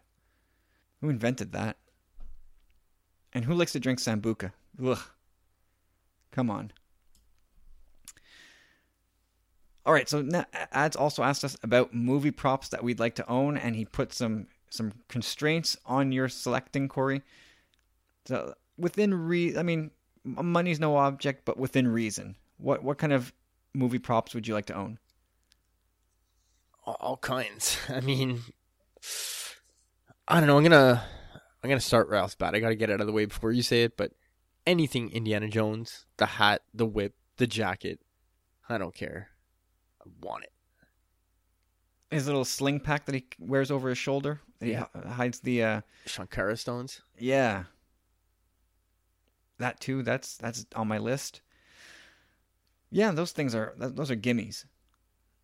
I think the fedora is probably the most important of those. Yeah, I would have to think so. I excluded anything for Star Wars from my list because, I mean, in that regard, I kind of want it all.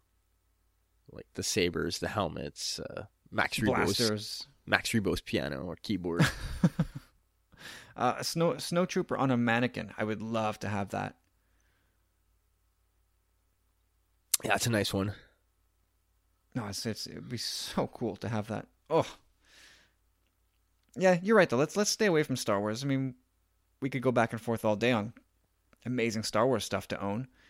So let's step away from. Well, I love this comment on the shoes because those shoes are amazing. Nike even did a run. I think they've done 2 runs on those shoes so far, and they were like retail. I think, like $1,000 or $1,500. It was all for charity, but there was a limited number, and definitely awesome. I can't believe we don't have those yet, or flying cars. Yeah, they missed on a lot of things in that movie. A lot of things. We're not even close to like Mr. Fusion. No Mr. Fusion. Blood changes instead of oil changes. I guess you could do that with some kind of transfusion, right? Hydrate level 5, please. The upside down flying wheelchair. Yeah, the hoverboard. We're not quite there yet. Hoverboard seems like we're close, but yeah, I feel like we're getting there. Either way, I mean, let's keep on that train. Back to the Future. I know we can't have spaceships and stuff, but why not have a time-traveling DeLorean? Well, I feel like you're breaking the loophole now. Or TARDIS. Time-traveling TARDIS. Still breaking the constraints of Ad's question. Well, he mentioned Star Wars only, so. No, he didn't. He said he'd go anywhere. Okay, how about this? I don't know. I really don't know if you listened to the question. I do. Dude, he's talking about traveling in space and stuff, But, I'm traveling to space and time. But no, for real, how about the Bullet? Steve McQueen's Bullet. 1968 Mustang. Are you? We'll let ads preside over that one. I feel like again that's you got to have a. If money's no object, that's not the deal. Where are you gonna put this thing? I don't know. You can put it in the garage or. Do you have a garage? Yeah. Well, there you go. Yeah, no, that Mustang is something else. What's the other car in that chase scene? I'm not sure. Is it a Firebird? Don't make me Google it. I have the movie. I should watch it. That is a good chase scene. What else Probably you the got? best. It's got to be up there with the best. Of course. Underrated car chase movie is Ronin. Oh, bro. That is an underrated movie in general. That movie is amazing. I must have seen it at least 20, 30 times. It was an indie film, low budget. Robert De Niro was in it. That's a hell of a cast. Oh, yeah. But the story was awesome, too. Especially the way it ends. It's like, oh, yeah. I went to go see that in theater. That was I walked out of that movie. I was just raving about it. And it had like a super Euro vibe to it, you know? Possibly because it was all shot in Europe? Yeah, but I mean, just the style. Shock. The style of the film as well, kind of. Anyway, great film. I love that one. Yeah, I mean, it's a product of its location. Fantastic movie. And it still holds up. Oh, yeah, for sure. Masterless Jedi. All right, back on track. I am going to go with. I've got a couple here. So Hellboy's Big Baby. I like it. That's such a cool gun. Oh, there's like Nerf guns out there now that look a lot like it.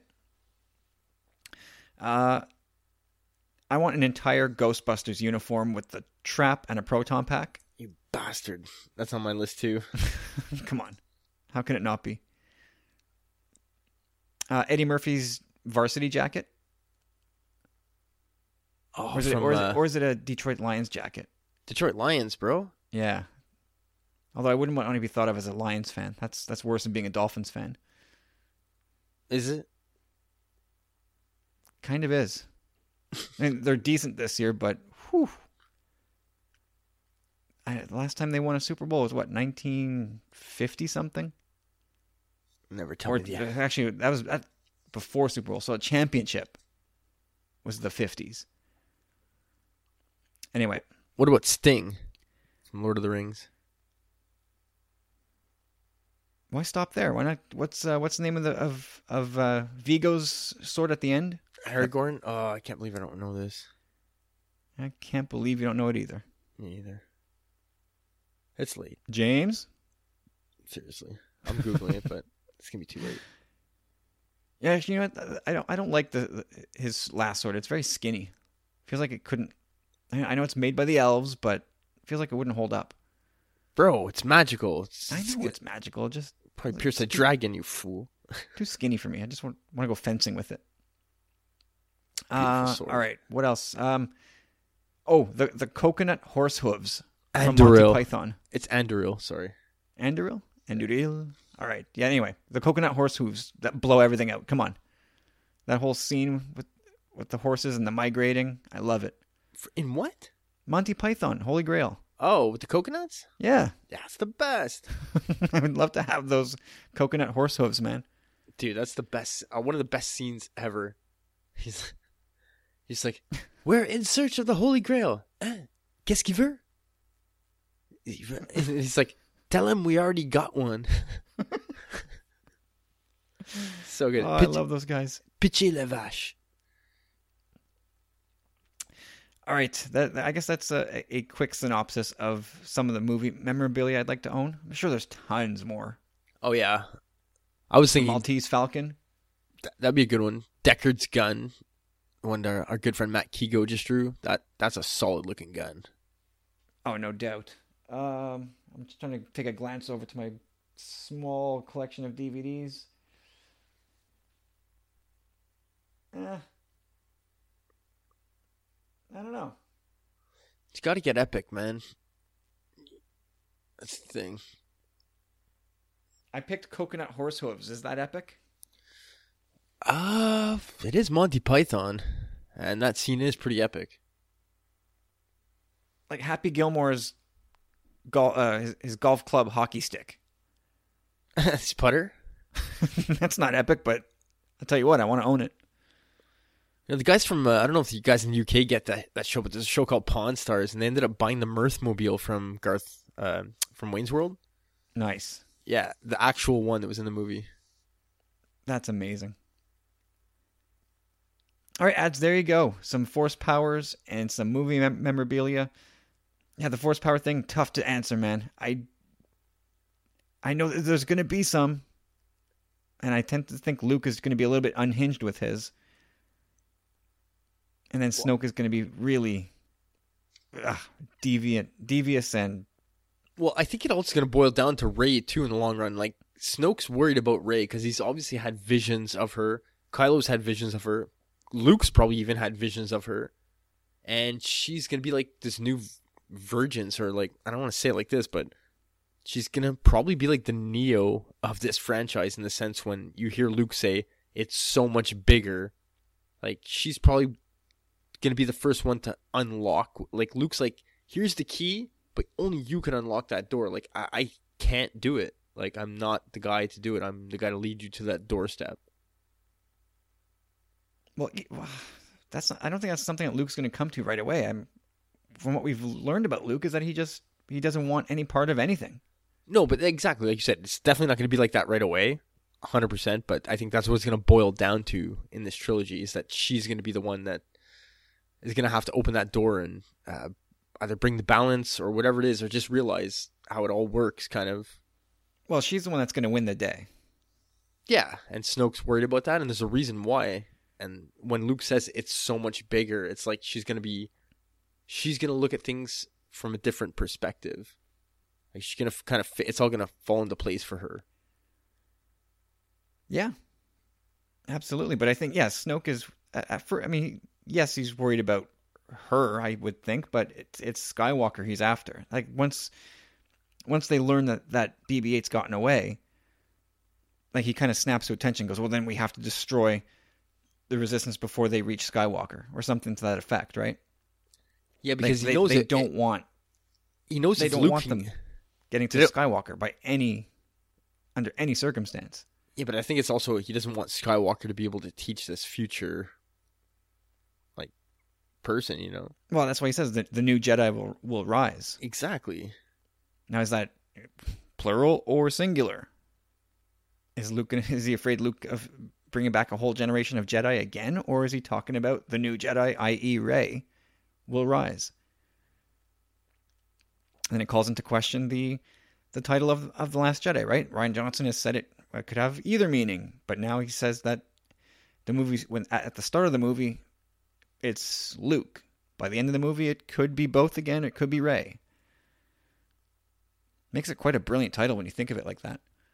So true. So true. Remember when it dropped? Oh, I can't believe none of us guessed it. We were all like, trying to make it go with Empire, you know? So like, Charge of the Resistance or Charge of the First Order, whatever it was. Fury of the First Order. Yeah, the Fury. And James's. Ironically, coincidentally, whatever.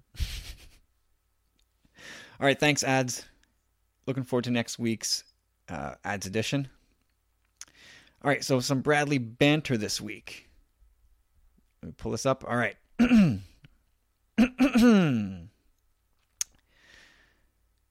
Hello, Kyle and Corey. Hope you had a wonderful week. I just spent the last few hours on the lake fishing for bass. Happy to report we didn't get skunked. My daughter caught one to save the day, thank goodness. Even though the fish weren't biting, we were blessed with a beautiful sunset. All right, boys, let's get to it. So I'll just preface this by saying that Bradley wanted us to do a Tusken Raider impression. As you can tell, my throat is not cooperating. And also, if I do a Tusken Raider impression at 11:30 at night, my wife will probably come downstairs and jab a pencil in my ear and out the other ear. So that'll be the end of the Tumbling Saber podcast if I do that. So no can do on that one. I got you covered. You're going to do it? Yeah, I was going to say... I'm probably going to wake up the whole house, but let's do this. Ready? You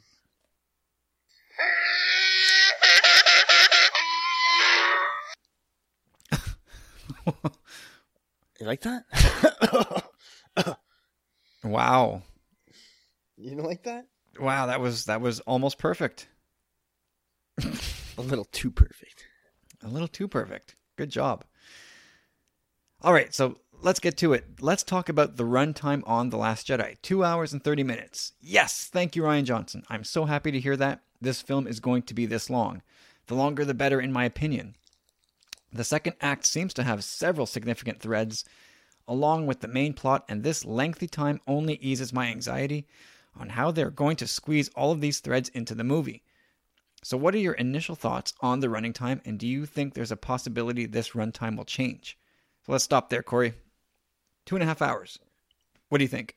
Here's what I gotta think. I think it's awesome. I think it does run a little long, but I think we want that for this film. We've all been dying for more Star Wars. I mean, it's only been a year, but this is the saga. It's different, and it looks like this movie's going to have a lot to tell us. It looks like there's going to be a lot going on. There's a lot of different characters in this saga, you know? Like, there's a lot of different story arcs going on. So, yeah, I'm on the same boat. I'm totally stoked. The longer, the better, I guess. But 2 hours and 30 minutes seems perfect. It's not 3 hours. It's still a good chunk of time, but I have a feeling this movie is just gonna flow. Yeah. I mean, one of the criticisms that I have of The Force Awakens is that it is just, the pace is breakneck. Like, the movie doesn't slow down at all, and even when it pretends to slow down, it only does so for like a couple minutes. Like the whole scene, like the Rathtar transition scene from Act 1 to Act 2. It's really quite quick, and it's not really a slowdown scene either. There's those quiet moments on the Falcon as they travel to Takodana, but still really slow. And then back at the Resistance base, they put together this plan to destroy a whole planet, just like that. It's like even the moments that are supposed to be slow and let things kind of air out a bit, even those move quick, and that's kind of a J.J. Abrams thing, which worries me a little bit for Episode 9. If I had to have a criticism. But yeah, for this movie, Episode 8, like, we've known for a while that there's going to be a lot packed into this movie. Like, a ton. So 2.5 hours seems about right to me to let these things breathe. It seems like the pacing, I mean, if the editing is going to play a role, I would hope that they, like, let this thing just slow down a little bit in key areas and let us process what's going on. But yeah, the more the better. But so, yeah, I mean, I can't really complain about that. No, it sounds like good news to me. It's falling right into the average margins. Actually, it's 14 minutes longer, I think, than the longest running Star Wars prior. Yeah, I don't know what the average is for a Star Wars movie, but I imagine it's somewhere in the 2 hour, 12-minute range. Yep. This is significantly longer. Yeah, it's like we get a whole extra act. Maybe a whole extra reel. No, yeah, maybe not a whole act. That's true. Yeah, makes more sense. But yeah, I mean, the longest movie prior to this was Attack of the Clones, and then Revenge of the Sith is 220, and Attack of the Clones is 222. So those are two heavy movies. And this one will be, several minutes longer, if this report's accurate. So that, I guess that leads to our next point. There's going to be so much more to talk about, which is awesome, because every scene is going to be something, man. There's going to be so much to talk about. Oh, yeah. We're going to be talking about this movie for months. Years? But do you think there's a... yeah, probably years. This movie will impact probably everything. Do you think there's a possibility this runtime will change? Like, do you think that the news we've gotten is, in fact, accurate? It hasn't. Again, it's one of those things that hasn't been confirmed. It does seem like a really clean number, so I got a bit of reserve on it, but I guess I'm kind of leaning toward that. but I don't want to think that I'm not going to say like, yes, it's confirmed. Like I have a good feeling that it is that long, but it seems like that's at 2 hours and 30 minutes. It almost seems like Rian Johnson just, he looked at that. Okay, now, 2 hours, 30 minutes, boom. It's like on point, it's like right there at the marker. So it kind of makes sense, as again, for this film, but until I hear it from their mouths, like, I'll yeah, we reserve need to see something from the MPAA or something like that. We need them to confirm it for us. That's going to happen soon. Somewhere at some point, very soon, that's going to break. Someone's going to screen cap something from an industry website, and then we'll have our confirmation. But yeah, I Bradley, there is the possibility that this changes, but 2.5 hours seems to make sense to me. And we did a poll or a little game in the TSW VIP group, and we all just sort of threw a number. How long is this movie going to be? And nobody really came close. I think Jeremy was the closest at 140 minutes. And that's still a full 10 minutes off. And he was the closest. I came in at like 131 or 133 or something like that. And everybody was kind of in that range. Nobody was really close. All right, so I'm going to continue with Bradley here. So let's go back to a childhood long, long ago. In 1980, 9-year-old Bradley laid eyes upon the second installment in the Star Wars trilogy and was completely blown away and amazed. From huge AT-ATs walking across a frozen planet, shooting down unfamiliar spaceships, a small green creature in a swamp training Luke to be a Jedi, to Vader dropping the biggest out of nowhere revelation with these mind-blowing words, "No, I am your father." All I can say is that I was completely surprised and confused all at the same time. It wasn't the Star Wars I had grown to know. The main characters were the same, but yet they weren't. They were older, more seasoned. The vehicles were the same, with a few new sprinkled in at the beginning and ending. New characters like Yoda and Lando added a new twist, along with Cloud City and its modern, clean look. It was all a lot to digest the first several times. That being said, it was Star Wars, all of it, and in time it was perfect. Why am I telling this story? Because at first, Empire Strikes Back was different, strange, and even weird at times, and it's quite possible this is the way we're going to see The Last Jedi when it comes out, and I'm here to say that's okay. In due time, it will fit with the rest of the story, and it will be perfect in the only way a Star Wars movie can be. Just remember this, John Williams is the glue. His score will make it feel like Star Wars no matter what you see. So Star Wars fans, don't fret. Just sit back and enjoy the ride. Thanks, guys, for letting me banter. Have a great week. Only 8 more days until a Star Wars trailer. Life is good. May the Force be with you and yours always. Cheers from Bradley. Love this guy's positivity. Yeah, that was some solid banter too. It was absolutely solid banter. I like the storytelling there. Yeah, definitely. Insight into the Bradley man. Love it. Yeah, thank you, sir. Yeah, it's something that we've kind of been talking about, right? Like, this movie's going to be weird. And we've kind of compared it to Empire in that way, that it didn't, even that movie at the time didn't go over super well because, like Bradley said, it was full of weird things. It wasn't the swashbuckling, happy ending, storybook ending that the first movie was. Well, that's exactly it. Yeah, like, you kind of just said it there. Like, Bradley, luckily, bro, you're blessed. You're totally blessed, Bradley, to have experienced this, especially at the age of 9 years old, coming off the heels of A New Hope, and you growing up in that era at that age, probably like you were like 7 when A New Hope came out. So just the build up to Empire, and it not being that film like you had expected, like you said, like no one expected that film, I guess. Because I question, like, how aware were people? Especially when you're like 6, 7, 8, 9 years old. Like, how aware are you? There's no internet. There's no 24/7 news. There's no, like, you can't just turn on MTV and be like, oh, look at that. They're making a new Star Wars. Like, obviously the news was out there, but if you watched the first one, you knew the second one was coming out. Did you? I would think so. It's newspapers. That was the thing back then. People made do. News, TV. How many 7-year-olds are reading newspapers?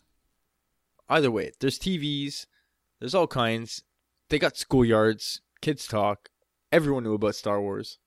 Like, the build up to it must have been like amazing. And then, like you said, seeing it in theaters and just being like, okay, like the first one we saw was like you said, like a box office smash, but it was that hero's journey and the Death Star blowing up, and it's like, woo, you know. And this one was kind of like, whoa, man, like this is like a film, and this is so deep. This stuff.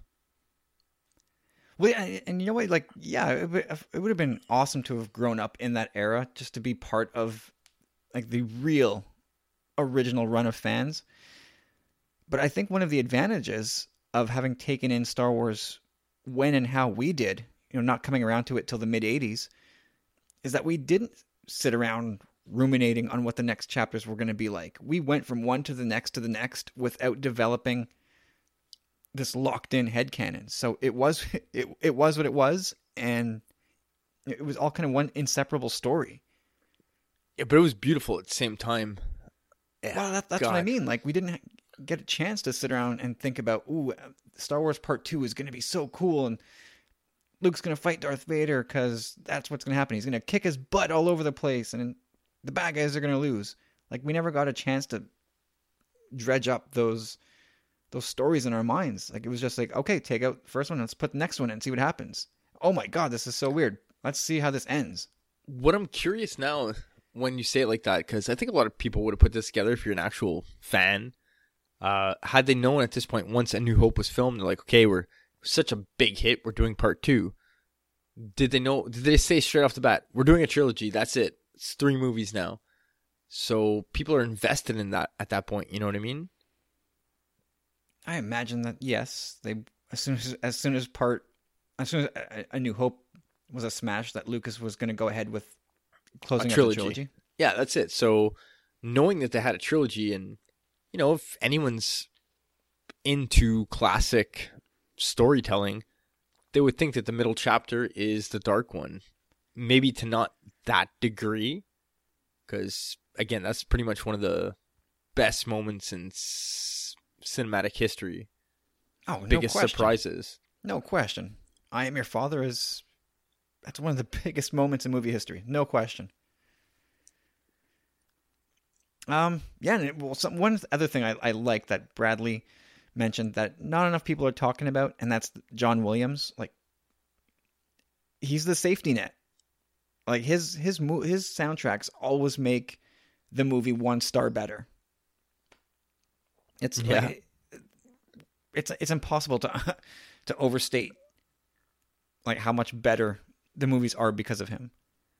Yeah, and the fact that he's super into it, he loves Star Wars, and he's been on record as saying that, yeah, like, as long as I'm alive, no one else is writing for Rey, because he's into it. That means he's into the character, he's into the story, into the actress, whatever. Like, I love this character. Yeah, no, that's great. It's great that he has that emotional investment into the story and into the characters. I love it. But yeah, like, John, I can't wait for the soundtrack to come out. I just, with a 2.5 hour movie, that's a lot of music. Like, John Williams really had to put in a lot of work with this one. And I hope, The Force Awakens was the soundtrack that's available to us is a single disc. So if The Last Jedi is also going to be a single disc, there's going to be a lot of music cut from the movie, or cut from the soundtrack, and that's going to piss me off. No, seriously, yeah. It will. Like, there's a lot of music in The Force Awakens that is not on the disc, and it bothers me. Yeah, for sure. It would bother me too if I got to sit at work and listen to them on a pair of $800 headphones. I tell you, sometimes life is good at work. Anyway, I got to step it up last week.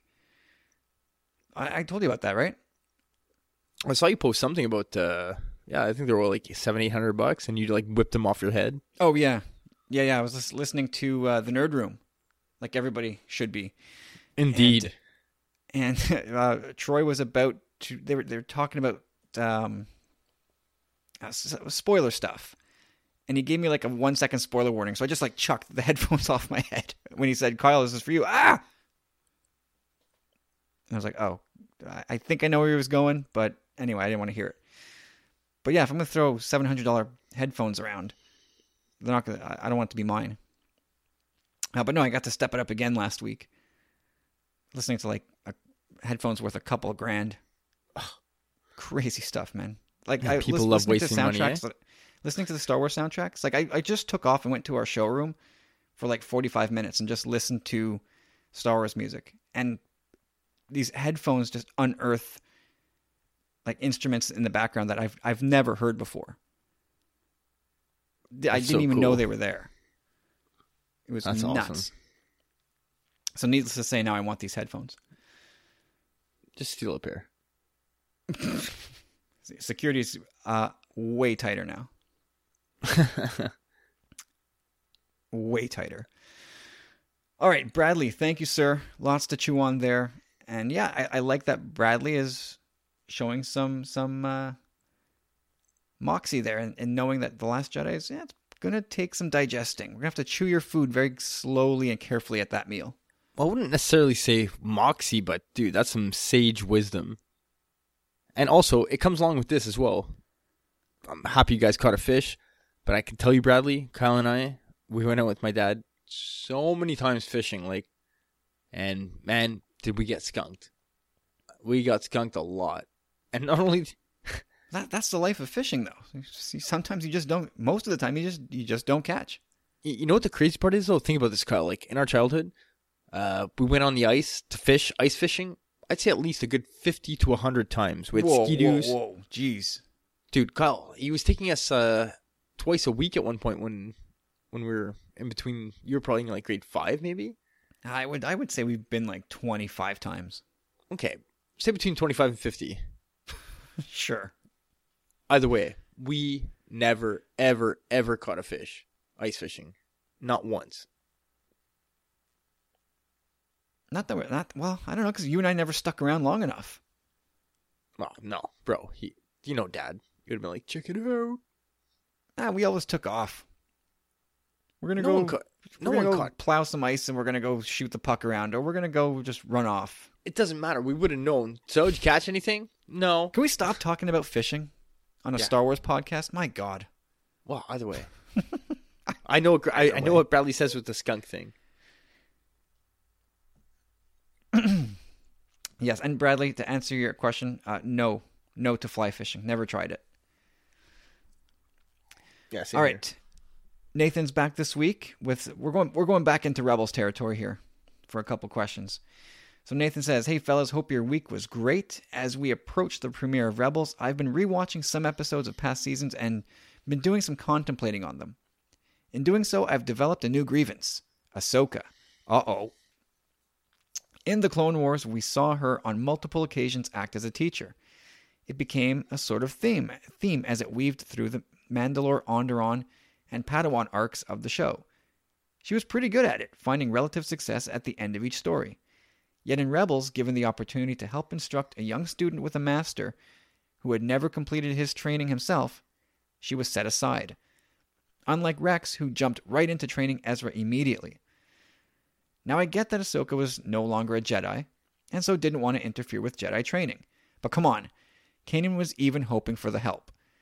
And even without being a Jedi, she still has 15 years of experience being a lightsaber-wielding Force user in a time when such folk were hunted.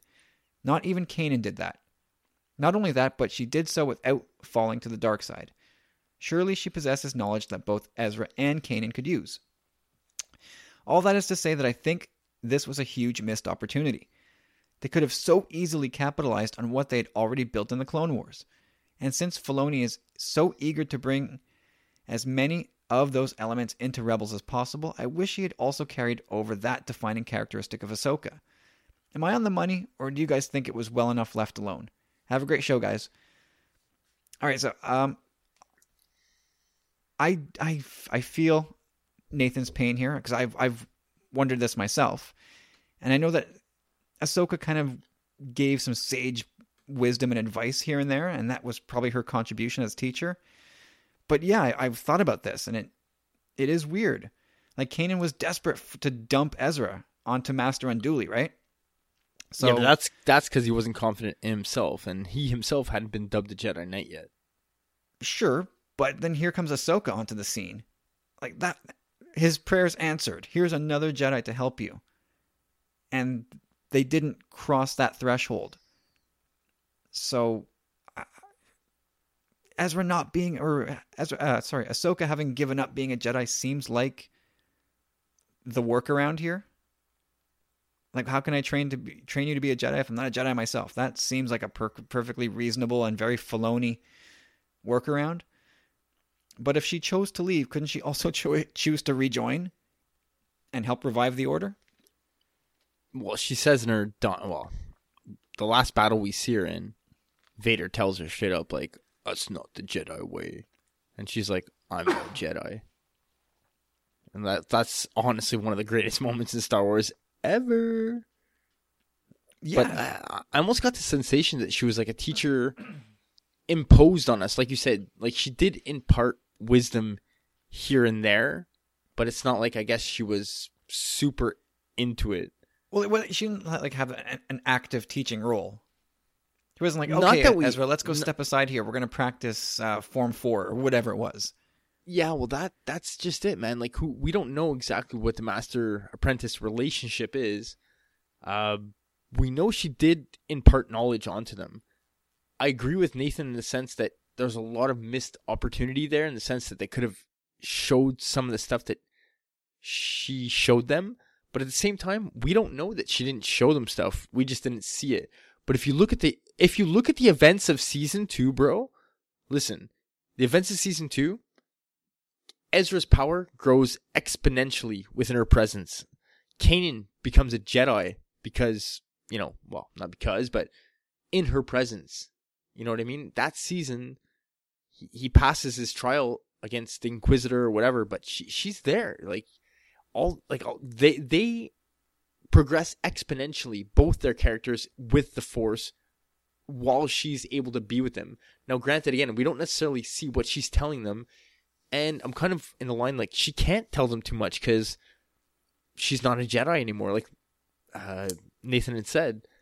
Like, she doesn't want to bias them with her new understanding of the Force. She has a different view of the Force and what it is. She's still a good guy, but she's free to do different things. She's not at arm's length with the Force, but she's definitely at arm's length from the Jedi. So I can see from that standpoint why she wouldn't want to start teaching them. That's it. Like, those aren't her teachings anymore. Like, she's discovered a new path that works for her. She's got the white sabers. She's not evil. She's found her way. And just again, look at the power growth of Ezra between 1 and 2. Like, in season 2, like, Ezra is starting to kick ass pretty hard. Yeah, I mean, like, he's embracing his power and even stretching his legs a Sato little bit.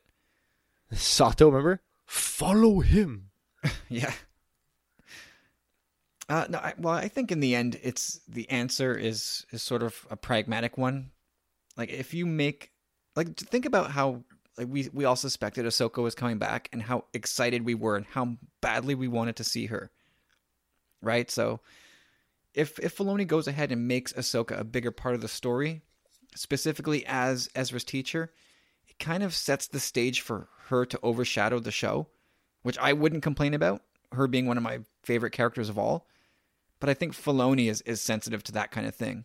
And he went down that road in season 2 with the Ahsoka Vader story. Like, they had to touch on it sparingly. Right? So, like, they could have let that overshadow everything. Like, that's all we talked about in season 2. Ahsoka Vader, right? No, you're right. That was the build up.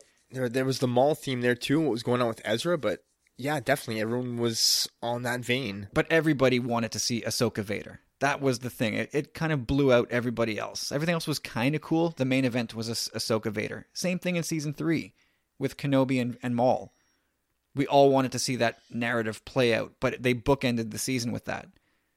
That could have easily, again, overshadowed the season. But Filoni kind of hits the brakes on things like that because the show was about Ezra and the Ghost Crew. That's it. I agree with you there. Same with Luke in The Force Awakens, right? Like, that's what was it Abrams and Kasdan said, or was it Michael Arndt going even further back, that every time he tried to bring Luke into the story, Luke ended up taking over the story. So Luke's going to be the MacGuffin, and we'll see him at the end. That way, these new characters shine, and Luke can't hog the spotlight. So I think in the end, that's the answer as to why Ahsoka wasn't made into a bigger player as far as Ezra's training goes. And again, you peel that onion a bit further. If you give her that role and you start getting her more active back with the Jedi, it probably makes you want to bring Vader back into the series more, which, again, I wouldn't complain about. But this series isn't about those two characters, right? No, like Ezra gets lost in his own show. Oh, for sure. You get totally overshadowed. Yeah, I mean, just again, just as Ezra was a bit of an afterthought in Twin Sons. Nobody gave a rip. It was just Obi-Wan, Maul. Just give me that. And then it was like a 3-second fight. And yes, because it's Ezra's show. We're not gonna regale you with all these characters who aren't really core to the show. Well, we've seen them work together in that regard too. Like when they're reaching out for Vader, when Vader's like smoking the Rebel fleet at one point. Like, they close their eyes, they start reaching out in the Force, and she tells them, like, remember your training. So, I still agree with Nathan 100% that it was a missed opportunity, at least in one episode, for a few minutes, for Ahsoka to have a moment with either Kanan or Ezra alone, or both. Tell them where they kind of need to go. And it would have been the one where the temple's collapsing and she sees Yoda. I can't remember the name of the episode, but that would have been she sees Yoda at least, it gives her that spark of hope. But like, I feel like they had those moments, right? Like at the end of that episode, I think right before, they're on Atollon. Ezra's just kind of chilling out, laying down in the sun, and you see Ahsoka's head kind of pop into the shot with the convoy overhead. Yeah, like they had a few of those moments here or there. But like very obviously restrained moments. Like they did not want to go buck wild with Ahsoka. No, what I see was what he's saying is that she could have imparted some kind of wisdom onto them, where we saw it on screen. Like, this is, hey guys, like, like tighten it up. This is why. Anyway, needless to say, it's. I do agree it's a bit of a missed opportunity, but. At this point, what are you going to do? Like, I can only hope that it's a signal that there's a lot more Ahsoka to come.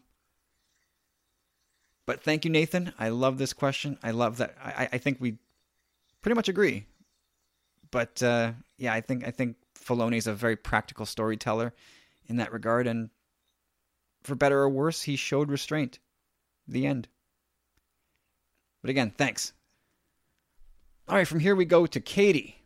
Katie this week says, with Rebels Return weeks away, now which characters would you like to see make a guest cameo?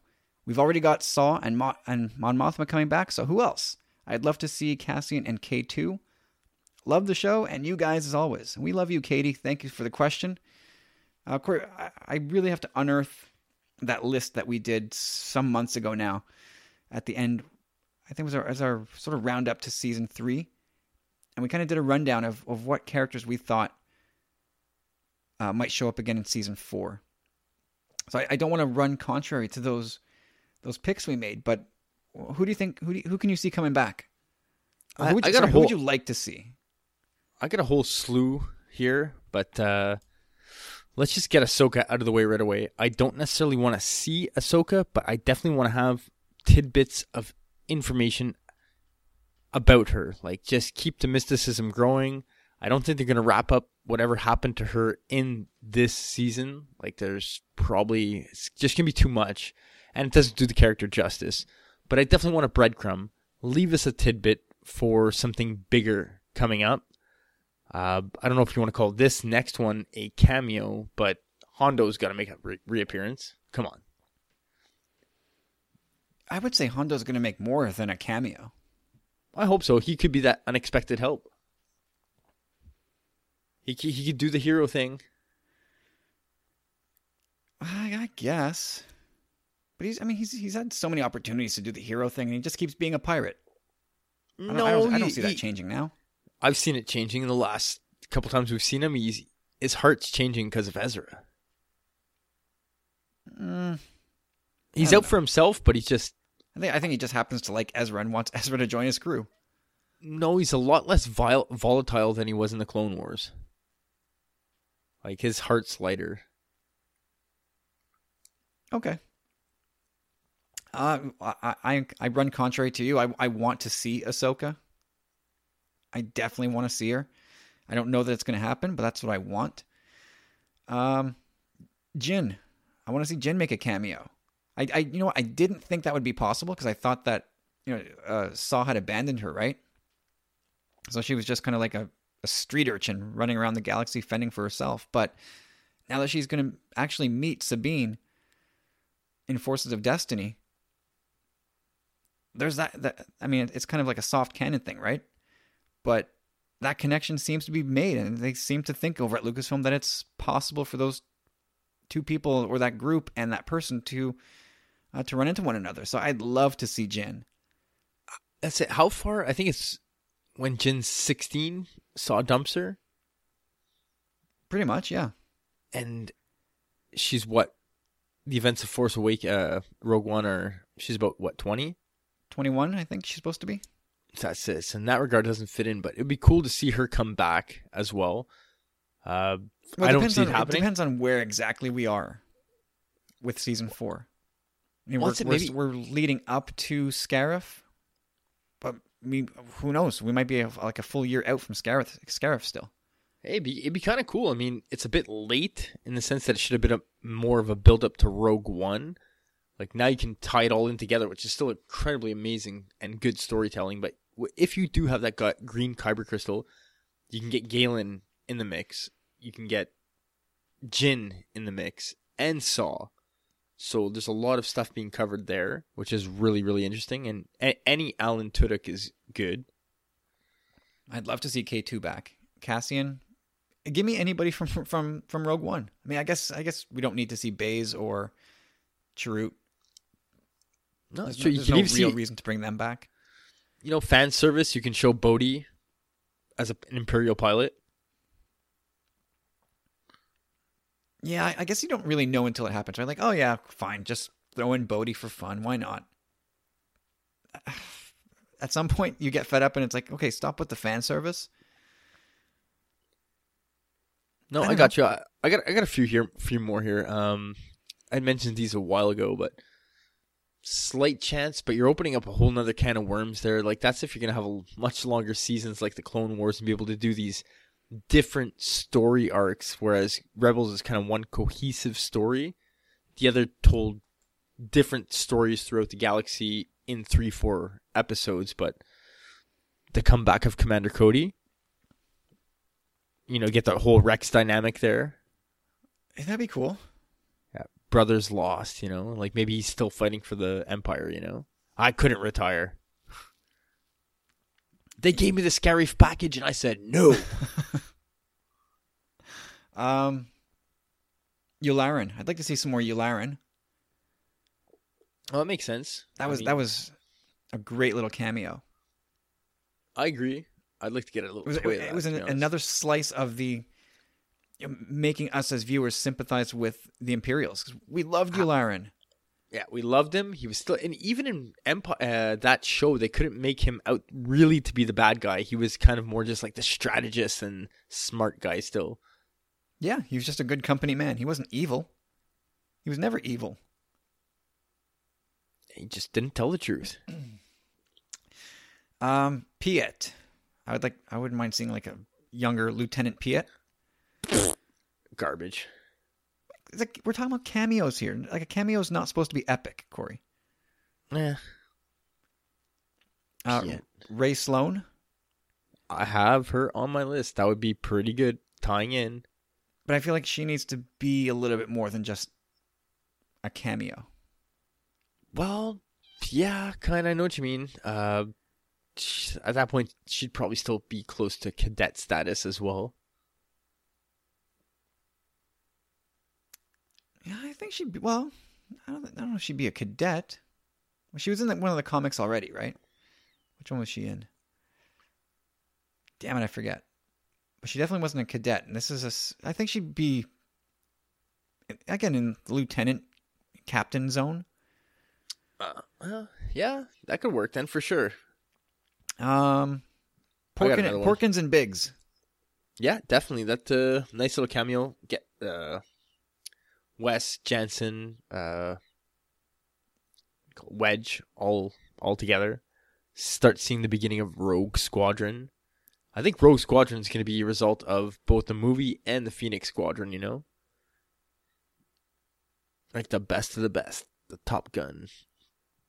Yeah, I wonder if they could go like into Lost Stars and put in Sienna Ree or Thane.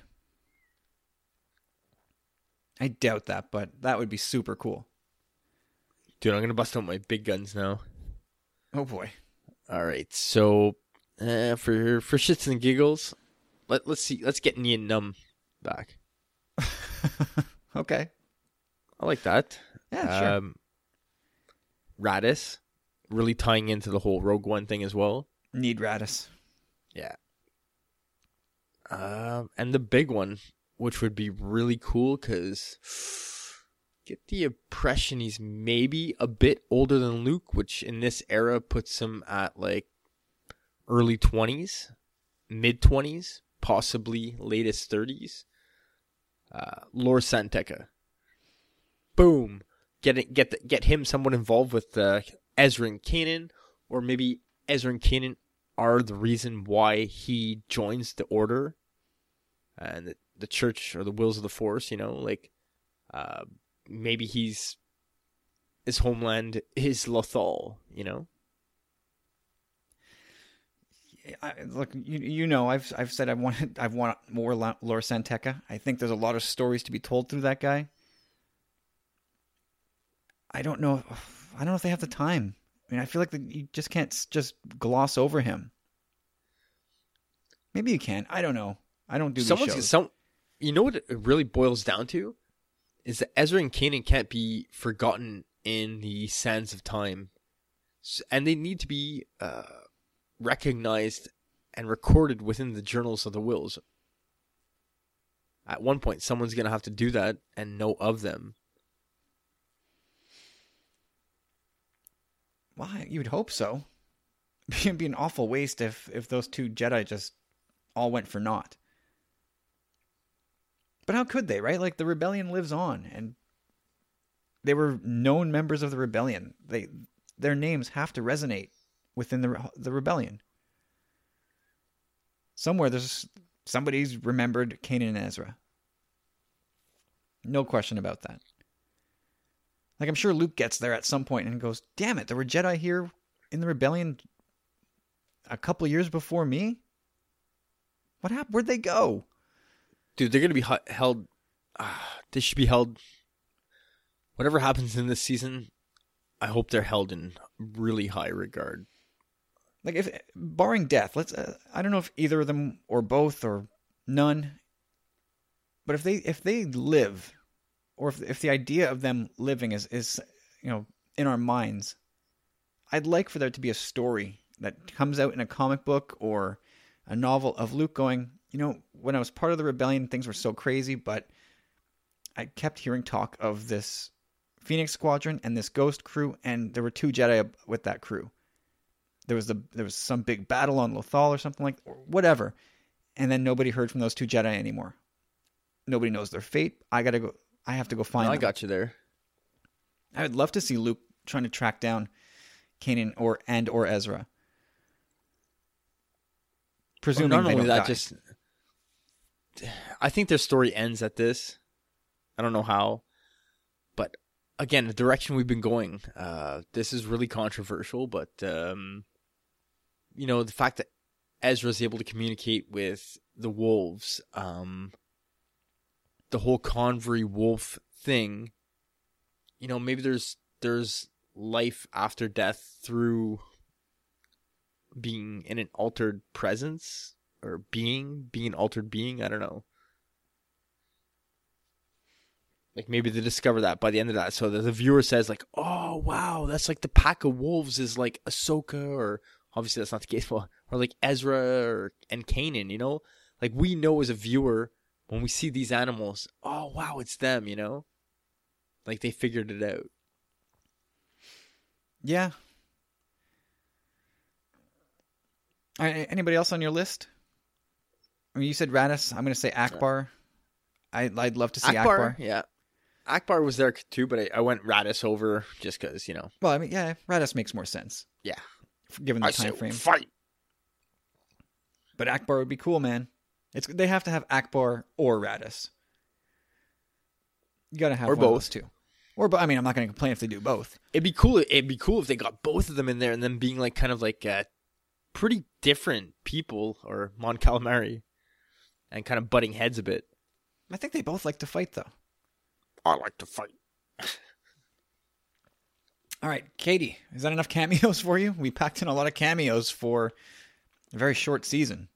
Obviously, not all of those are going to work out, but hopefully a couple pan out. All right, guys. I hope her presumption as well of Cassian and K2 come to fruition as well. Like, that was kind of something left on the bone there, too. Like, you know, K2's conversion to the rebellion, as well as Cassian being a Fulcrum agent. Well, did you pick up the Cassian and K2 one-shot? And more importantly, did you read it? I picked it up. I did not read it. I don't know exactly when it takes place. But again, it could be a timeline thing. Where does this fit? Like, is K2 with Cassian at this point in Rebels? And if so... I think so. From what I've heard, he had him like 2-3 years, from what I remember anyhow. All right, then it probably makes sense that they're in Rebels. So yeah, I would love to see these two in Rebels. I mean, don't forget, like, what's the name of that droid, that assassin droid from season 3? Oh, I remember. And then Dave Filoni said, had I seen the pictures, I kind of probably would have tied that in together, you know? Yeah, he would have made that one of those K2 droids. So maybe he's corrected that course in season 4. But even what he did there was so perfect, man. It reminds you of that classic Star Wars shot of, it's like a triangle, and that, like, it almost looks like the robot from Metropolis walking in a, you know what I mean? It's like this really old image. No, it was the droid from yeah. It was an old C-3PO concept based on that old school, like, 1930s movie. Yeah. So it really looked like that, you know? So that was kind of cool throwback. Totally. All right, Katie, thank you. Anybody else want to throw in some suggestions for cameos that we've not yet seriously. said? Yeah. Love to hear them. All right, Dan Solo is back at Star Wars Sucker here, is what his question is for the week. My feeling is that the canon has got a bit messy, and there have been many opportunities missed. I would go back and redo The Force Awakens and tie everything in more cohesively. If you had the opportunity to relay canon, where would you go back? Where would you go back to? This can include the OT. Also, possibly an interesting one to think about. Where do you think Lucasfilm would go back to if they would at all? Thanks and have a great show, Dan Solo. Thanks, Dan. Like, this is a toughie. This is a tough question. It really is. Like when Dan says, like, things getting messy, for me that means discrepancies and contradictions and breaks in continuity. And for, like, my gold standard now is Yoda's lightsaber. You know, in the Locations book versus the Darth Vader book. And, like, Wesley has, like, a running list of... Exactly. I was just going to say that Wesley's got, like, this list of, I think he's trying to do 100 things. Yeah, I mean, there's probably more. But, yeah, Wesley's got the list of like, breaks in continuity. Like, that, for me, is messy. I think Dan went on later just to go deeper into his question. Had given some more depth to his question about, like, the Bendu and all these different facets of the Force now. Like, things have really splintered off in all kinds of crazy directions since, you know, I guess ever since the prequels came around. What do you think, Corey? Where has this gotten a little bit too much for you?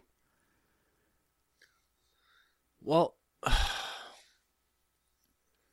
I think I know what he means in the sense that there's a lot of things that, like, are up in the air, but at the same time, Like, that's kind of the way they need to keep it to be able to continue the story. That's like the tumbling saber kind of, it's like they're bobbling something as they go. No, you can't just catch it and it stops, So they're kind of just running with it in a way. Well, yeah, I think what he's really talking about is that there's so many platforms now, and so many characters, and so many concepts, and so many major storylines going on that it's really hard to keep up as fans on this side of the fence, but also being creators on the other side. It's probably hard to keep a lid on things. Like, is there too much going on? Oh yeah, there's too much going on for sure. Like I think a certain point of view book points that out in the sense that there's how many stories in that book? 40? That's what I thought. So yeah, 40 Pablo for the 40th anniversary. There you go. So Pablo had mentioned something along the lines of, he didn't say which stories or whatever, but he's like, they're just stories. Like, don't start getting up on this canon thing. Like, maybe some things are canon, maybe some things aren't. It's totally up in the air for them. They're, at this point, they can't write themselves into a corner, like you had said, Especially when it comes to the Force, too, they got to be really careful about how they write that kind of thing.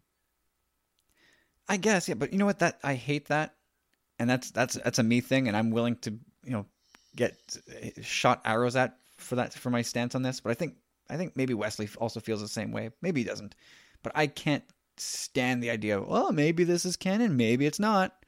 No, I don't like it all that much either, because it's like a fail-safe for them. Well, we need to do this moving forward, so that doesn't really count. It's like when you're reading the story, you're going to be like, granted, some things I guess just don't matter, and I hope they leave it in that regard. But if it's a big thing, then you're like what the heck? Like honestly, what? I think some things will be obvious. You'll be able to tell that this is BS. But other things, you're gonna be like, well, can I rely on this or not? Like, should I apply this knowledge to my understanding of that character or this situation or storyline? You might not ever know. I don't like that. I don't want to waste my time reading stuff that doesn't count. That's why I don't read. That's why I stopped reading Legends, and it's why I'm like, I'll never pick up a Legends book. I wouldn't limit yourself like that in the sense that these are just short stories, so that they could still be great, fun stories. But... Oh yeah, I'm sure some of them are going to be so cool, like funny or cute or touching or whatever. But I think a lot of that is also Pablo too, being like, because he's the canon guy, right? Pablo. Everyone's asking him questions all the time, so it's just like, hey guys, take it with a grain of salt, okay? Like, back off. Stop bothering me. Well, so in another message, Dan gave the example of the Force, Bendu, Chosen One, midi-chlorians, like things just starting to get about the Force specifically, just starting to get unwieldy. And then I'll add to that, like the Mortis arc and the Night Sisters and Force Priestesses, all from the Clone Wars. Things have gotten a little wild on that front. Well, yeah, it's so much bigger than what we know. It's like they've opened doors that they haven't closed. So everything's kind of up in the air. And granted, a lot of these things, like all this stuff from the Clone Wars, all out of Lucas's brain. So if that's what he wanted to do, thumbs up to you, George. Power to you. You know what's interesting about that, Kyle? Is that the Clone Wars, the Mortis arc was filmed in, I think, 2010, something like that. After after the whole prophecy thing. So, you know what I mean? He tied the prophecy into there too. Like, I'm sure he was trying to work around that at that point. I don't know. Room for interpretation. I don't think so. I don't know, but like, I guess another way to look at it is that we're still so early in this new era of Star Wars that they have all the time in the world to bring these things together in relevant ways and develop them further or make them more all cohesive together. Or maybe things like the Night Sisters, maybe we never touch on them again and they just get lost to history. And then the things that matter rise to the top. Those things get tied together and all these other things just kind of just drift away. Yeah, for the most part, I have the feeling that it's going to be anything Force pertinent Jedi, stuff like that, they should probably stick close to the heart of things. Like, that's at the heart of this franchise. But, if it's something like, well, Django wore blue armor at this point, and now he's clearly wearing, like, orange or whatever, like, that, who cares? I really don't care about that. But, again, they don't want to write themselves into a corner, and that's really all I got to say about that. So having 40 stories in one book, again, I'm sure they've said you can't do this, or that. But in the same regard, there's probably going to be things that down the line will end up contradicting each other, and they can be like, hey, like, it's just a story. Relax. Pretty much. That's kind of the thing. Like, it's just enjoy the story. That's what they want us to do. Just read the story, enjoy the writer's work, put the book down, and go on with your life. That's what they want. Wait, John Hamm isn't Maori? No, don't go there again.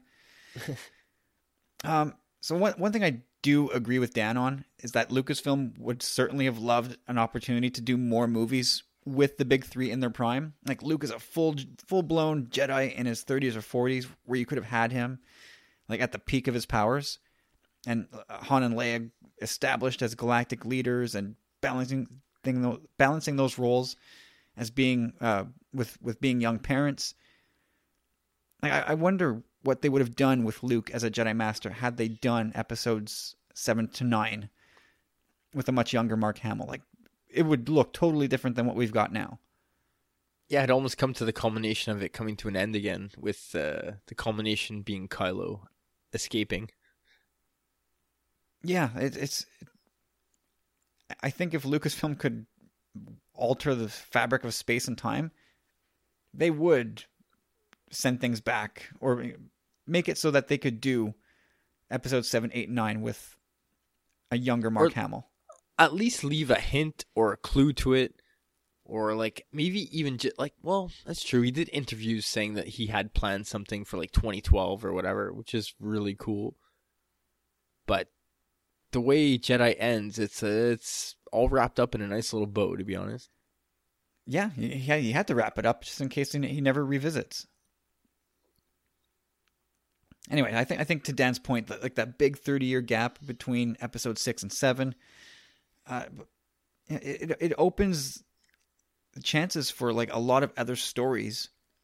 But I think to Dan's concern, are they going to feel coherent? And I talked about this earlier in the show.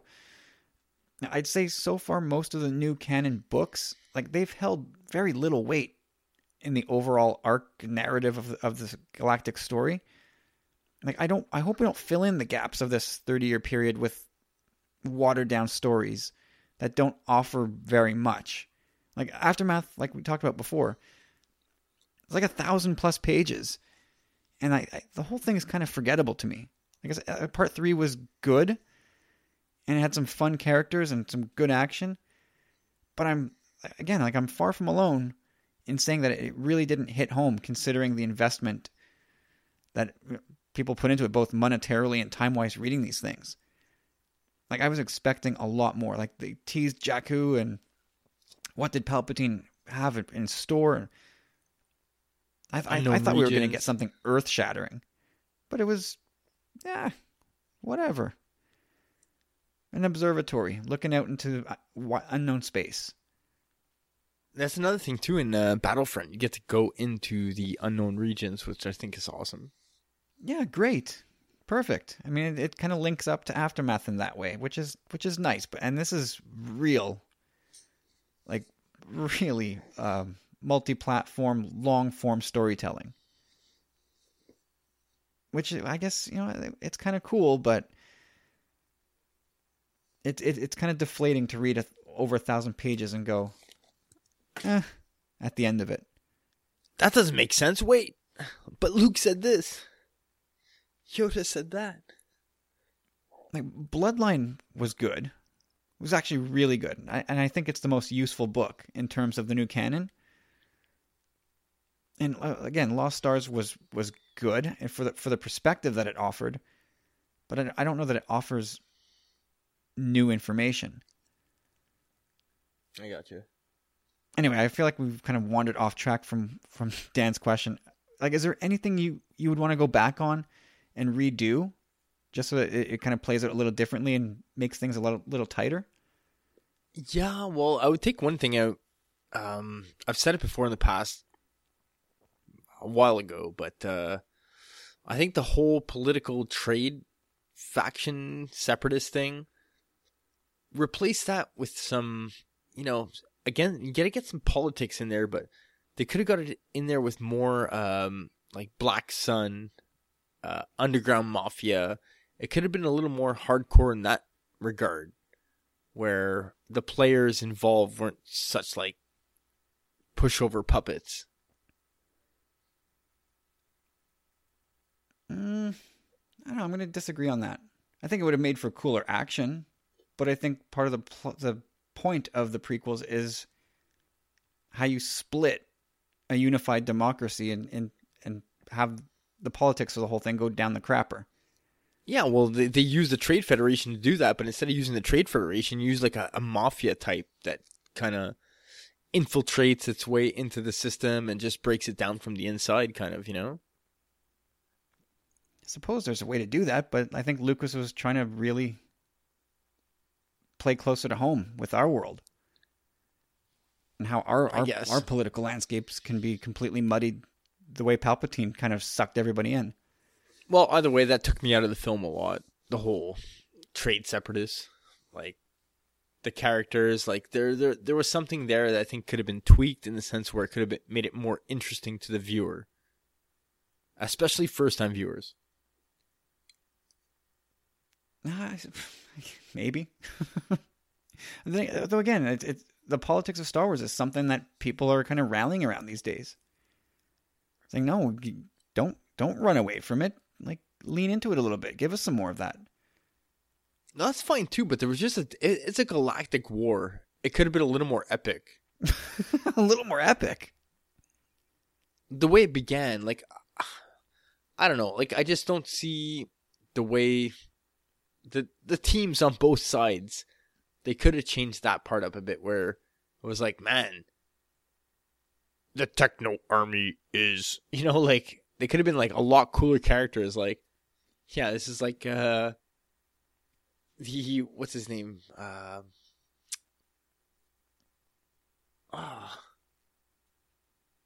Who's the most famous gangster there? Like, I can't believe I don't remember this.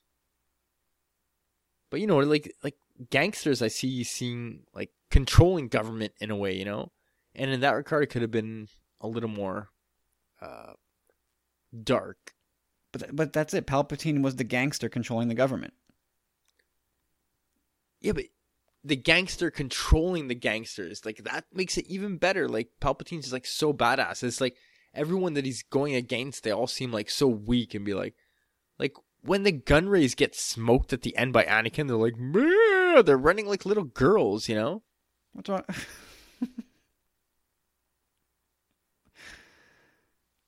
Have you ever seen Harley run?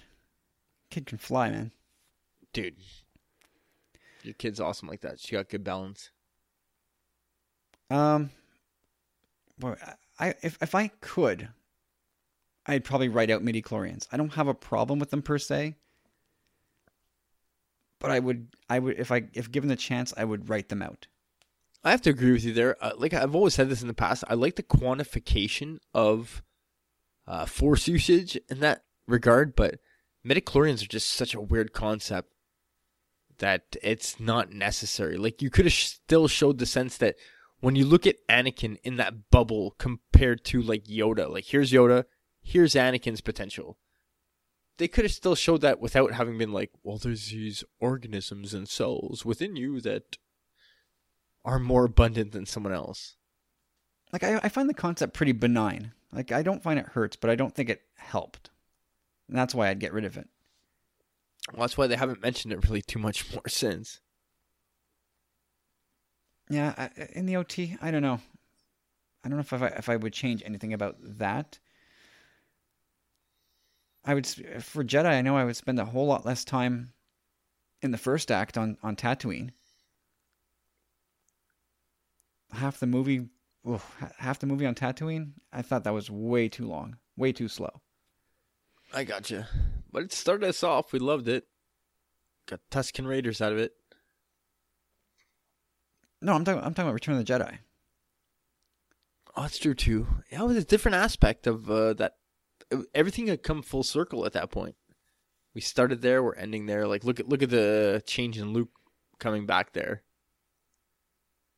No, I know, I get it, but like it was like 45, 50 minutes on Tatooine. I thought it was just way too long. Oh, that is kind of long now that you mention it.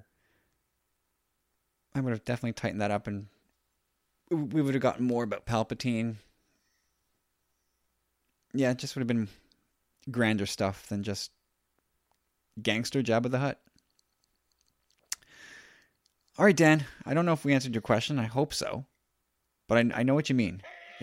It's getting a little bit unwieldy. But we thank you for the question, and we wrap things up again with Jeff, Mr. CantoCast himself, who says, "Hey guys, hope you two are having a wonderful weekend. Here is my question for this week. I don't like to talk about real-life politics, but your friendly neighbors to the south have a slight problem. We have a crazy person in charge. You could say we have Emperor Palpatine running things.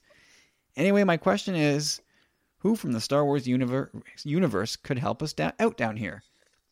Can't wait to hear your advice, because we all know anyone would do a better job. You guys are awesome. Talk to you soon." Corey, do you have any advice for our friends to the south? I feel for you, bro, because it's not only your problem, it's honestly a global problem. Like, we're your neighbors to the north, and we feel it, bro. Like, when it happened, anyway, whatever. I get sick to my stomach sometimes. Give me an ulcer, goddammit. But I don't want to go with the this for you, Rob, low-hanging fruit. I'm going to exclude politicians, because Mon Mothma and Leia would bitch slap this guy right the heck out of office. Like, literally. So, I mean, first of all, I want to say almost pretty much anyone, but let's start with Jabba. That doesn't make things better. Jabba's better. You really think so? Yeah, because he's like the mafioso. At least he's got some kind of level of respect. You know what I mean? I don't know that he does. Either way, it's better. How about even a Gamorrean guard? That's on my list. Oh my god. See the way I look at it is that I don't liken 45 to Palpatine. Because Palpatine thinks. He thinks clearly, and he's a master strategizer. That's not what number 45 does. He's impulsive and petulant. He's everything that Palpatine's not. Except for the, selfishly evil part. Yeah, one plans long term, and the other just says what's in his brain at that moment. I would say Putin is your Palpatine, and Trump is more like Dooku, sort of the disillusioned puppet. And like the parallels are there. They're both rich, old, and brash. So the problem is, you need someone to take care of Dooku. And the real Palpatine is somebody else's problem. That's one that's not going away anytime soon. But deal with Dooku. I mean, he's still a pretty big fish. So who deals with Dooku? I don't know. Like, Anakin relieved him of his duties, but that only helped bring Palpatine's plan to fruition quicker. So you need, and like you said, Corey, it's Mon Mothma and Leia would just, not only would they bitch slap him, but they would totally talk him down. Get all of them in there, man. Like, who else can be female in that crew? Hera. But at least, no, Mon Mothma and Leia are perfect just because they're diplomatic, really, Like Sabine, those girls, they might kind of lose it. Well, they'd kick his ass. Like, physically beat him up. Representative-wise, face-wise, bro, your savior, Lando Calrissian. Just go all bro on him? For sure. He's guys, gotta unify. Yeah. Lando could be like, well, it could have been like the Steve Bannon to save us all. That's it. Put a little love in your heart. I like that. Lando could have, yeah. That's as good a choice as any. Maybe Bail Organa. Oh, bro, of course. But like I said, I excluded all politicians because all politicians you did from say Star Leia Wars. Mothma. But I said I'm excluding them. I had to give them props, but you throw Bail in that lot as well for sure. Any of these guys, they're gonna come to Earth and be like, "All right, some major changes happening." Yeah, absolutely. But that's the way I see it, Jeff. You can't look at 45 as Palpatine. I agree with you there too, because man, the real Palpatine is over there on the other side. All right, I'm at the end of the line here. I think we're done. Jeffrey, thank you, sir. Bro. And again, a big thanks to Ads, Bradley, Nathan, Dan, Katie, and the aforementioned Jeff. Thank you guys so much. And everybody, I'm curious to hear from all of you on on all the things we talked about today. But what do you want to see next in animation? What do you think of that Rebels poster? What do you think about some cameos that we're going to get? Let's keep talking about this stuff. Yeah, there you go. Corey, any parting words? Well, just want to say I love you, bro. Oh, you're awesome. Our listeners are awesome, and our friends. They're friends. They're not listeners. They're people. Dude, it's so true. Honestly, like it's so hard to describe. Like I try to explain it to my wife sometimes. Like, man, like my friend. She's like, you never met them. I'm like, but you don't know how I feel inside. Back off. Step off. But honestly, hit me up on my email anytime at withaz@tumblingsaber.com. That's with a double E. But I really want to hear from you all the time, anytime. Shoot some gifts at me at choprules.with.a.z. There you go. So our powerful friends this week, I don't know what we're doing this week. I'll be honest with you.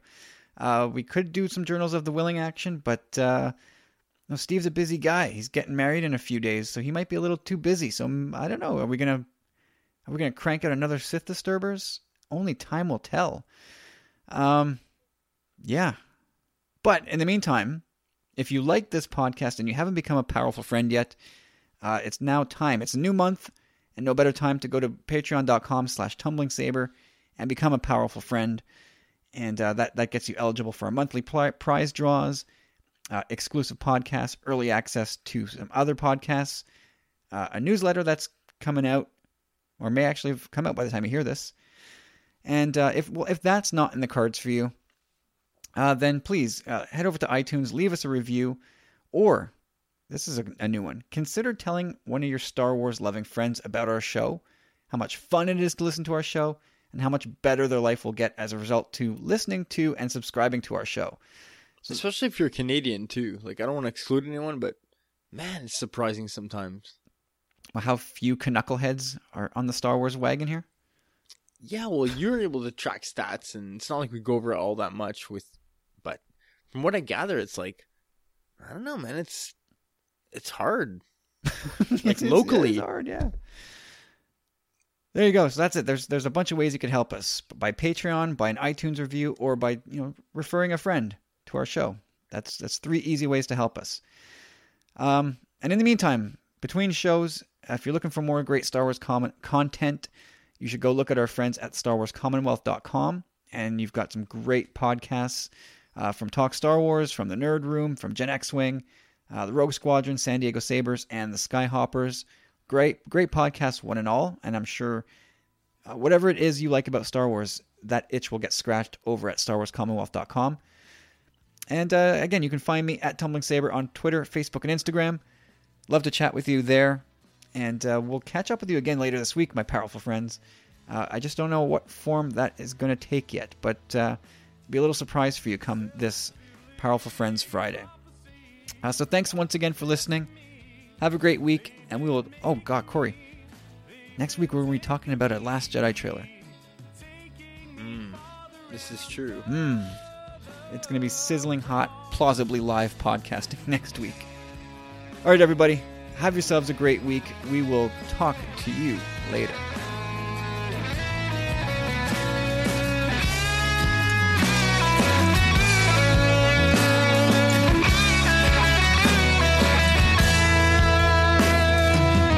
Self-redeeming qualities, have they hindered me?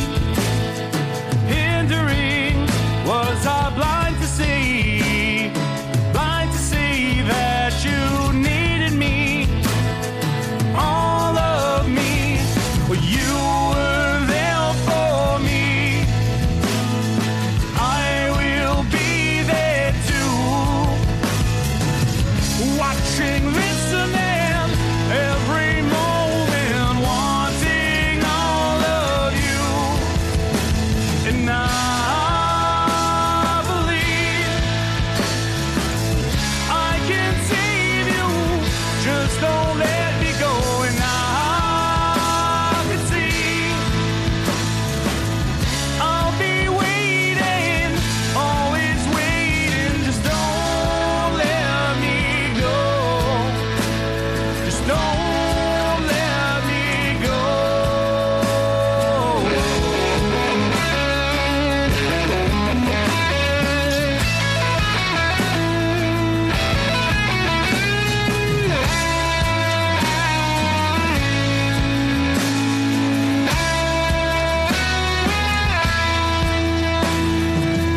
Time goes on and I'm questioning all the things I've seen, crazy things I've seen as I'm watching you.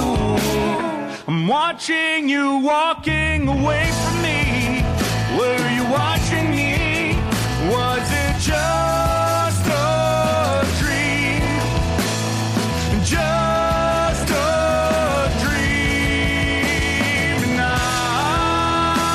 believe I can save you. Just don't let me go. And I can see I'll be waiting, always waiting. And I believe I can save you. Let me save you. And I can see I'll be waiting, always waiting. Just don't let me go. Just don't let me go. Don't let me go. And I'm waiting. And I'm waiting.